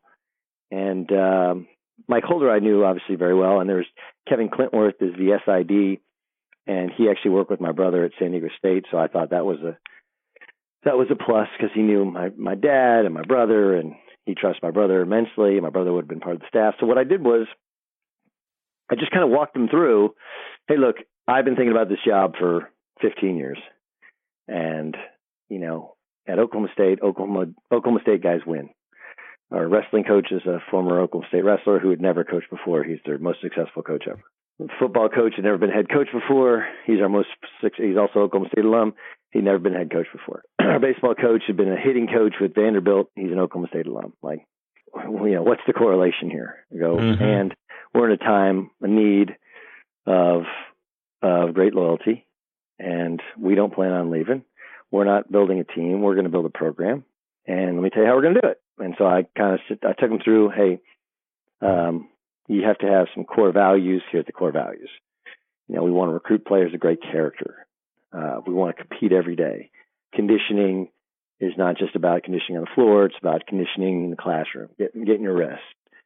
I said, look, I don't know everything that goes on with this team, but I know that academics, Maryland Middlebrook, is awesome. I know that Jake, who's the strength trainer, and Coach Glass, I'm lockstep with them in terms of their philosophy in how to build a better athlete. So you take training off the table, you take academics off the table. Now, the second you hire me, it's going to be like a revival. We'll bring back all the former players. Fans are excited. Fill up the gym. And, oh yeah, by the way, we're going to go get players. And here's my staff. Here's the type of players. Here's 5 targets that the second you hire me, I'm going to call, and I think we can get all 5 of them. We're going to keep all the current players. They're going to be happy because it's going to be a big thing. And then I kind of opened it up for questions, and I'll be honest with you, the questions were a little bit disappointing, but I felt like I answered them to the best of my capabilities, What did they want to know? They want to know how I plan to get the students in the building, which was kind of a layup. I said, I think we're going to have a pretty good groundswell for season tickets the second you hire me. I said, but students, you make it like a rock concert. I want to be the place that people want to be. I said, Brad Underwood took the coaches show back on campus. I said, I think guys, I could do a pretty good coaches show. What do you think?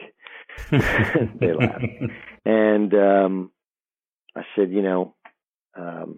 I want to, our practices are going to involve music. Our games are going to involve music. We're going to have a special pregame video for every game. So we're going to do community outreach. We're going to go to other varsity sporting events because when you support the other teams, they'll support you. So I thought that was one. They asked me about the current staff, and I'll be honest with you, I didn't know Mike Boynton. I've texted with him twice, but very cordial. But I didn't know him, and I still don't really know him now. So I said, I'm open for all considerations. Lamont Evans, I think, is an outstanding recruiter. I will tell you that his focus is more Florida, and I think that's a weird fit for Oklahoma State, but I would love to talk with Lamont. And then Danny is now, he left for he's now at Tulsa. He's Phil Forte and Marcus Smart's old high school coach. He won 700 games, and he really was the kind of architect behind their defensive change. Like I'd love to talk to Danny. I was like, but I don't know what his plans are. I said, I'm open to it, but let me kind of take you through who my staff would be preliminarily, and I'd obviously leave a couple spaces for other possibilities. What else they asked me? They asked me how I play, and again, I said, everybody's going to tell you we're going to play fast. So it's amazing. Every coach that's ever gotten a job says we're going to play fast. They don't all play fast. Right. I said, but I'll tell you the one thing we will do, and Phil Martelli kind of helped me with this, and it's a philosophy I really believe, which is, he said, some of these coaches, they try and show how much they know, and in the spring they put in their offense. It's like, why would you do that? Like, first, you're just going to wear your kids out. Second of all, what good is an offense if a guy can't make a shot? It's like, you know what you should do? It's like, you should spend 30 minutes every practice having guys play one-on-one. Because at the end of any play you're going to run, you need a kid to jump up and make a shot. And if they practice making their shots, it's more likely they're going to make it. I said, plus, and so one of the things that my brother believes in, which I believe in as well, is during the week in practice, you do what's called a pro day, or it's a U day, where we're not going to work on the team, we're going to work on your game. And so it's a level of investment in the players, and once they feel like you're invested in them, they'll invest more in you. So that was some of the stuff we talked about. So why ultimately do you think that they went with Boynton as opposed to going with you? I would guess that there was a fear of a guy who hadn't coached, and there was a fear of losing players, and they felt like here is an energetic 35-year-old guy who, probably told them he could keep all the players, which he has, with the exception of Juwan, who went pro. Mm-hmm. And they wanted to give him a shot. But I honestly, I guess the best possible explanation was they felt like because it would be their kid's third head coach in 365 days, that they wanted some sort of consistency. I wasn't really offered up a explanation, and I haven't really asked for one, but that's my best one I can come to. Yeah, which is pretty remarkable because in a weird way, that's what opened the door for you. That made so much sense. I mean, you think Underwood comes from Stephen F. Austin, you figure, oh, this guy's going to be here for the long haul, leaves a year later, and you think, all right, well, now's the perfect time to go and get Doug. And the most convincing argument that I've heard for hiring you, I mean, I think it's a no-brainer myself, but just in terms of what people have laid out in the media, is the idea that right away, every kid in America is going to talk to you, not to mention all of your connections on the AAU circuit and high school circuit, but every kid is going to want to talk to you because you are a celebrity in your own right. And then in addition to that, like, you're a basketball guy through and through. And I think for people to think that you as an analyst aren't somehow qualified to be a coach, if you weren't the son of a coach, if you weren't the brother of a coach, and the game wasn't so important to you. I mean, you don't look at the game. You look at the game like a coach does. And I think that's what's so valuable about you as an analyst. And I think that's what's made you so successful, is that people learn from you as they're watching games. And I think by all the text messages you talked about from the college basketball community just goes to show how much everyone does respect your knowledge of the game, because that's not something that gets passed along easily. In fact, when I talk to analysts or text with them, talk to them on the phone, I hear all the time, like, you hearing this idiot? And it'll be some guy that used to play. I don't want to go and name names, but you know as well as I do, there's guys out there calling games that are getting popular and big and all, but maybe they were good players, but they aren't very good as analysts, and they certainly wouldn't be good coaches. They're just names. And well, like the greatest comment I've gotten is I have people who have asked me, like, so when are you going back into coaching? Like, I ain't coached before. And they're like, really? Like, I couldn't tell. Actually, a guy who I've become close with is Ben Jacobson at Northern Iowa. And I called his first game, one of his first games. I think it was his first game when they opened the McLeod Center. This is years ago. And he actually called me when I called the New Mexico, when Harvard beat New Mexico. NCAA tournament. He called me afterwards, and it was in the NCAA tournament. And he's like, "Hey, congratulations." I was like, "Why?" He's like, "My wife said I'm no longer allowed to watch you call a game." And I go, "Why is that?" He goes, "Because we say the exact same thing at the exact same time." We're critical of the exact, and I was like, "That's an incredible," because I think he's a magnificent coach. Like, that's a great compliment. And so it's weird because, the guys I've kind of formulated my play-by-play goal after, Doug Collins obviously is one. I think he's terrific. And I do, I like the idea of when people say, "Hey, I learned something from you." I always like the matter-of-factness of John Sunvold.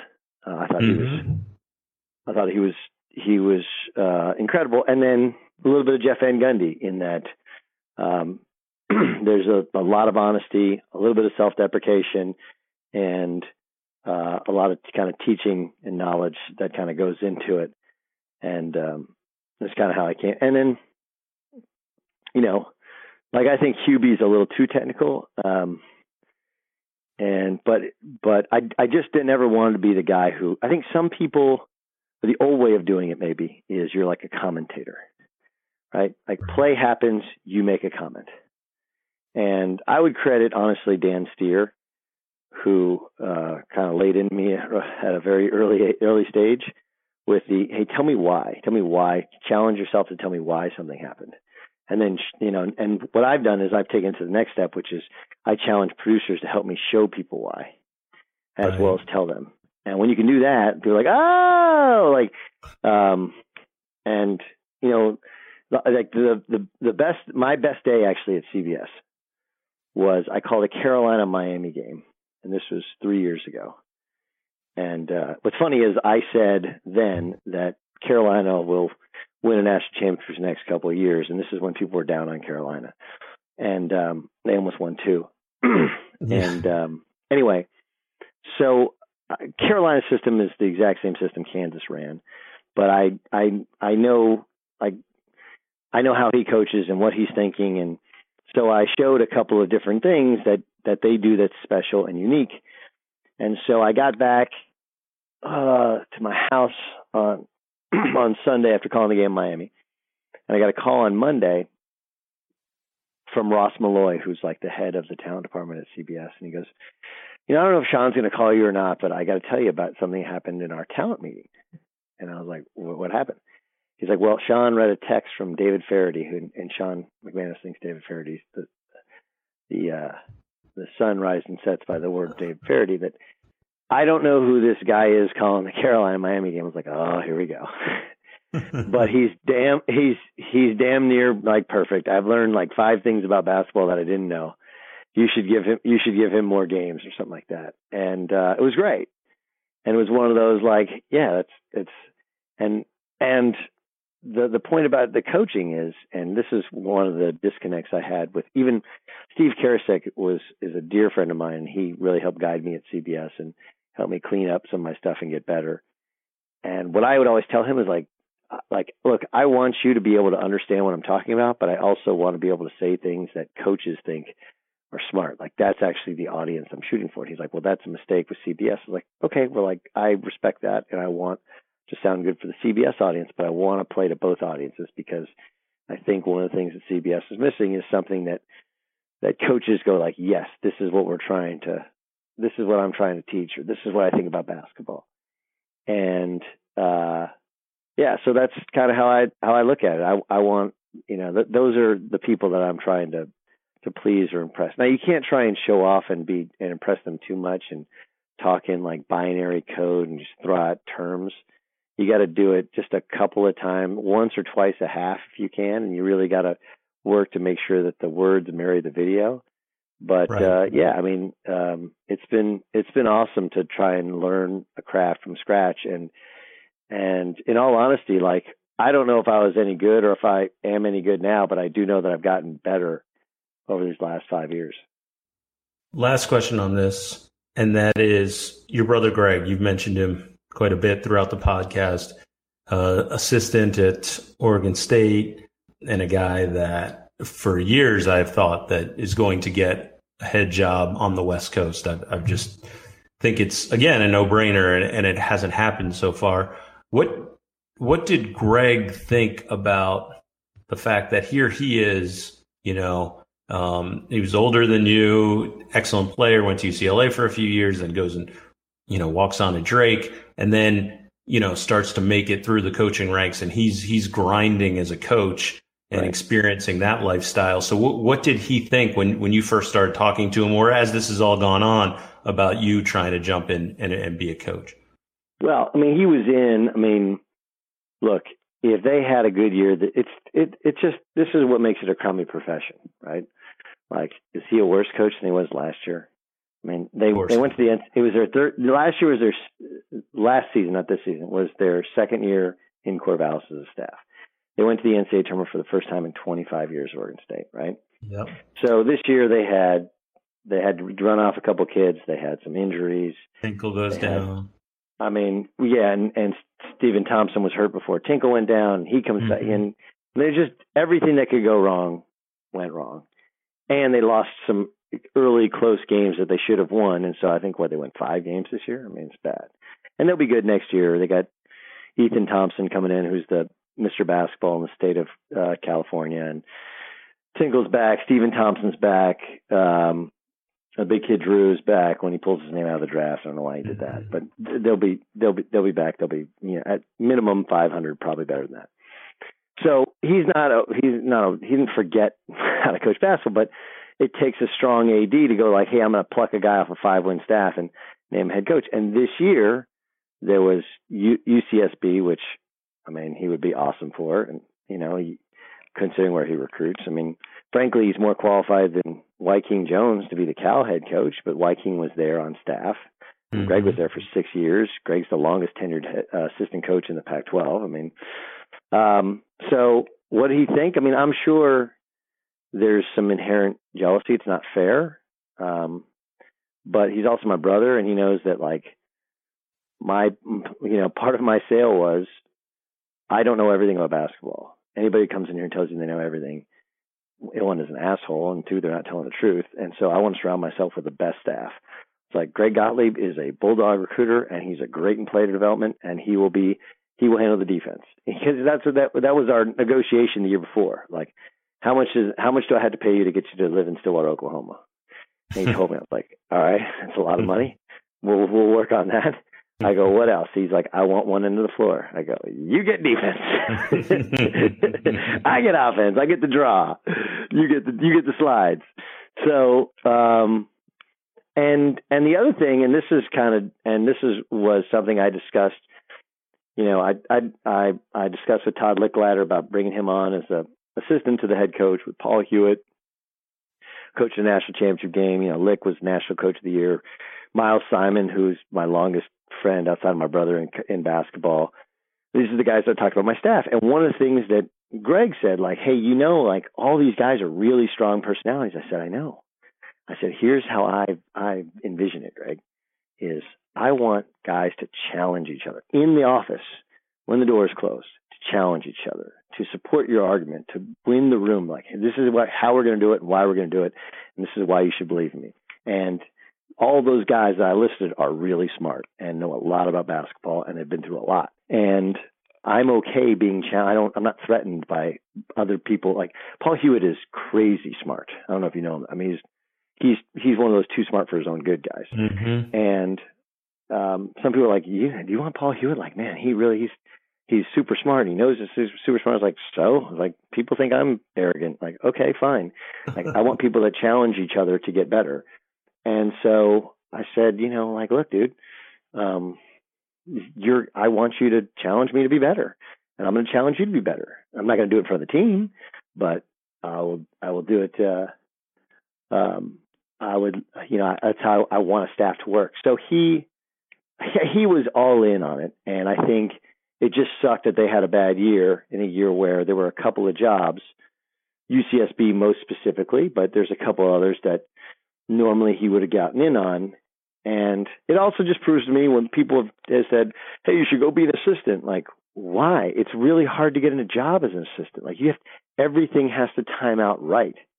You have to, whereas I have a really good job. Like, and apparently my boss now is like, Nicky, if you want to tinker around with it and it's your dream job, it's a good thing, like, you can do that. We'll support you. Now, I can't do it every job that comes open. That wouldn't be fair to them. And nor is it realistic to go after every job that gets open. But my heart hurts for him because he's awesome. He's not just a good coach and a good guy, but he's really good in front of a room. He's a good, warm personality, and he's coached under really good coaches. The problem is that he just doesn't have, one of those godfathers. Like Mike Montgomery was a great coach, but for whatever reason, he's not seen as the kind of godfather that Pitino is, or Izzo is, or whatever. And Steve Fisher is a great coach, but Steve Fisher is, he's just like a normal person. Like, if you call him and ask him about Greg, he'll say, he's a great coach. He's a great guy. You should hire him. But he's not one of these guys that goes in there and like crushes for his guy.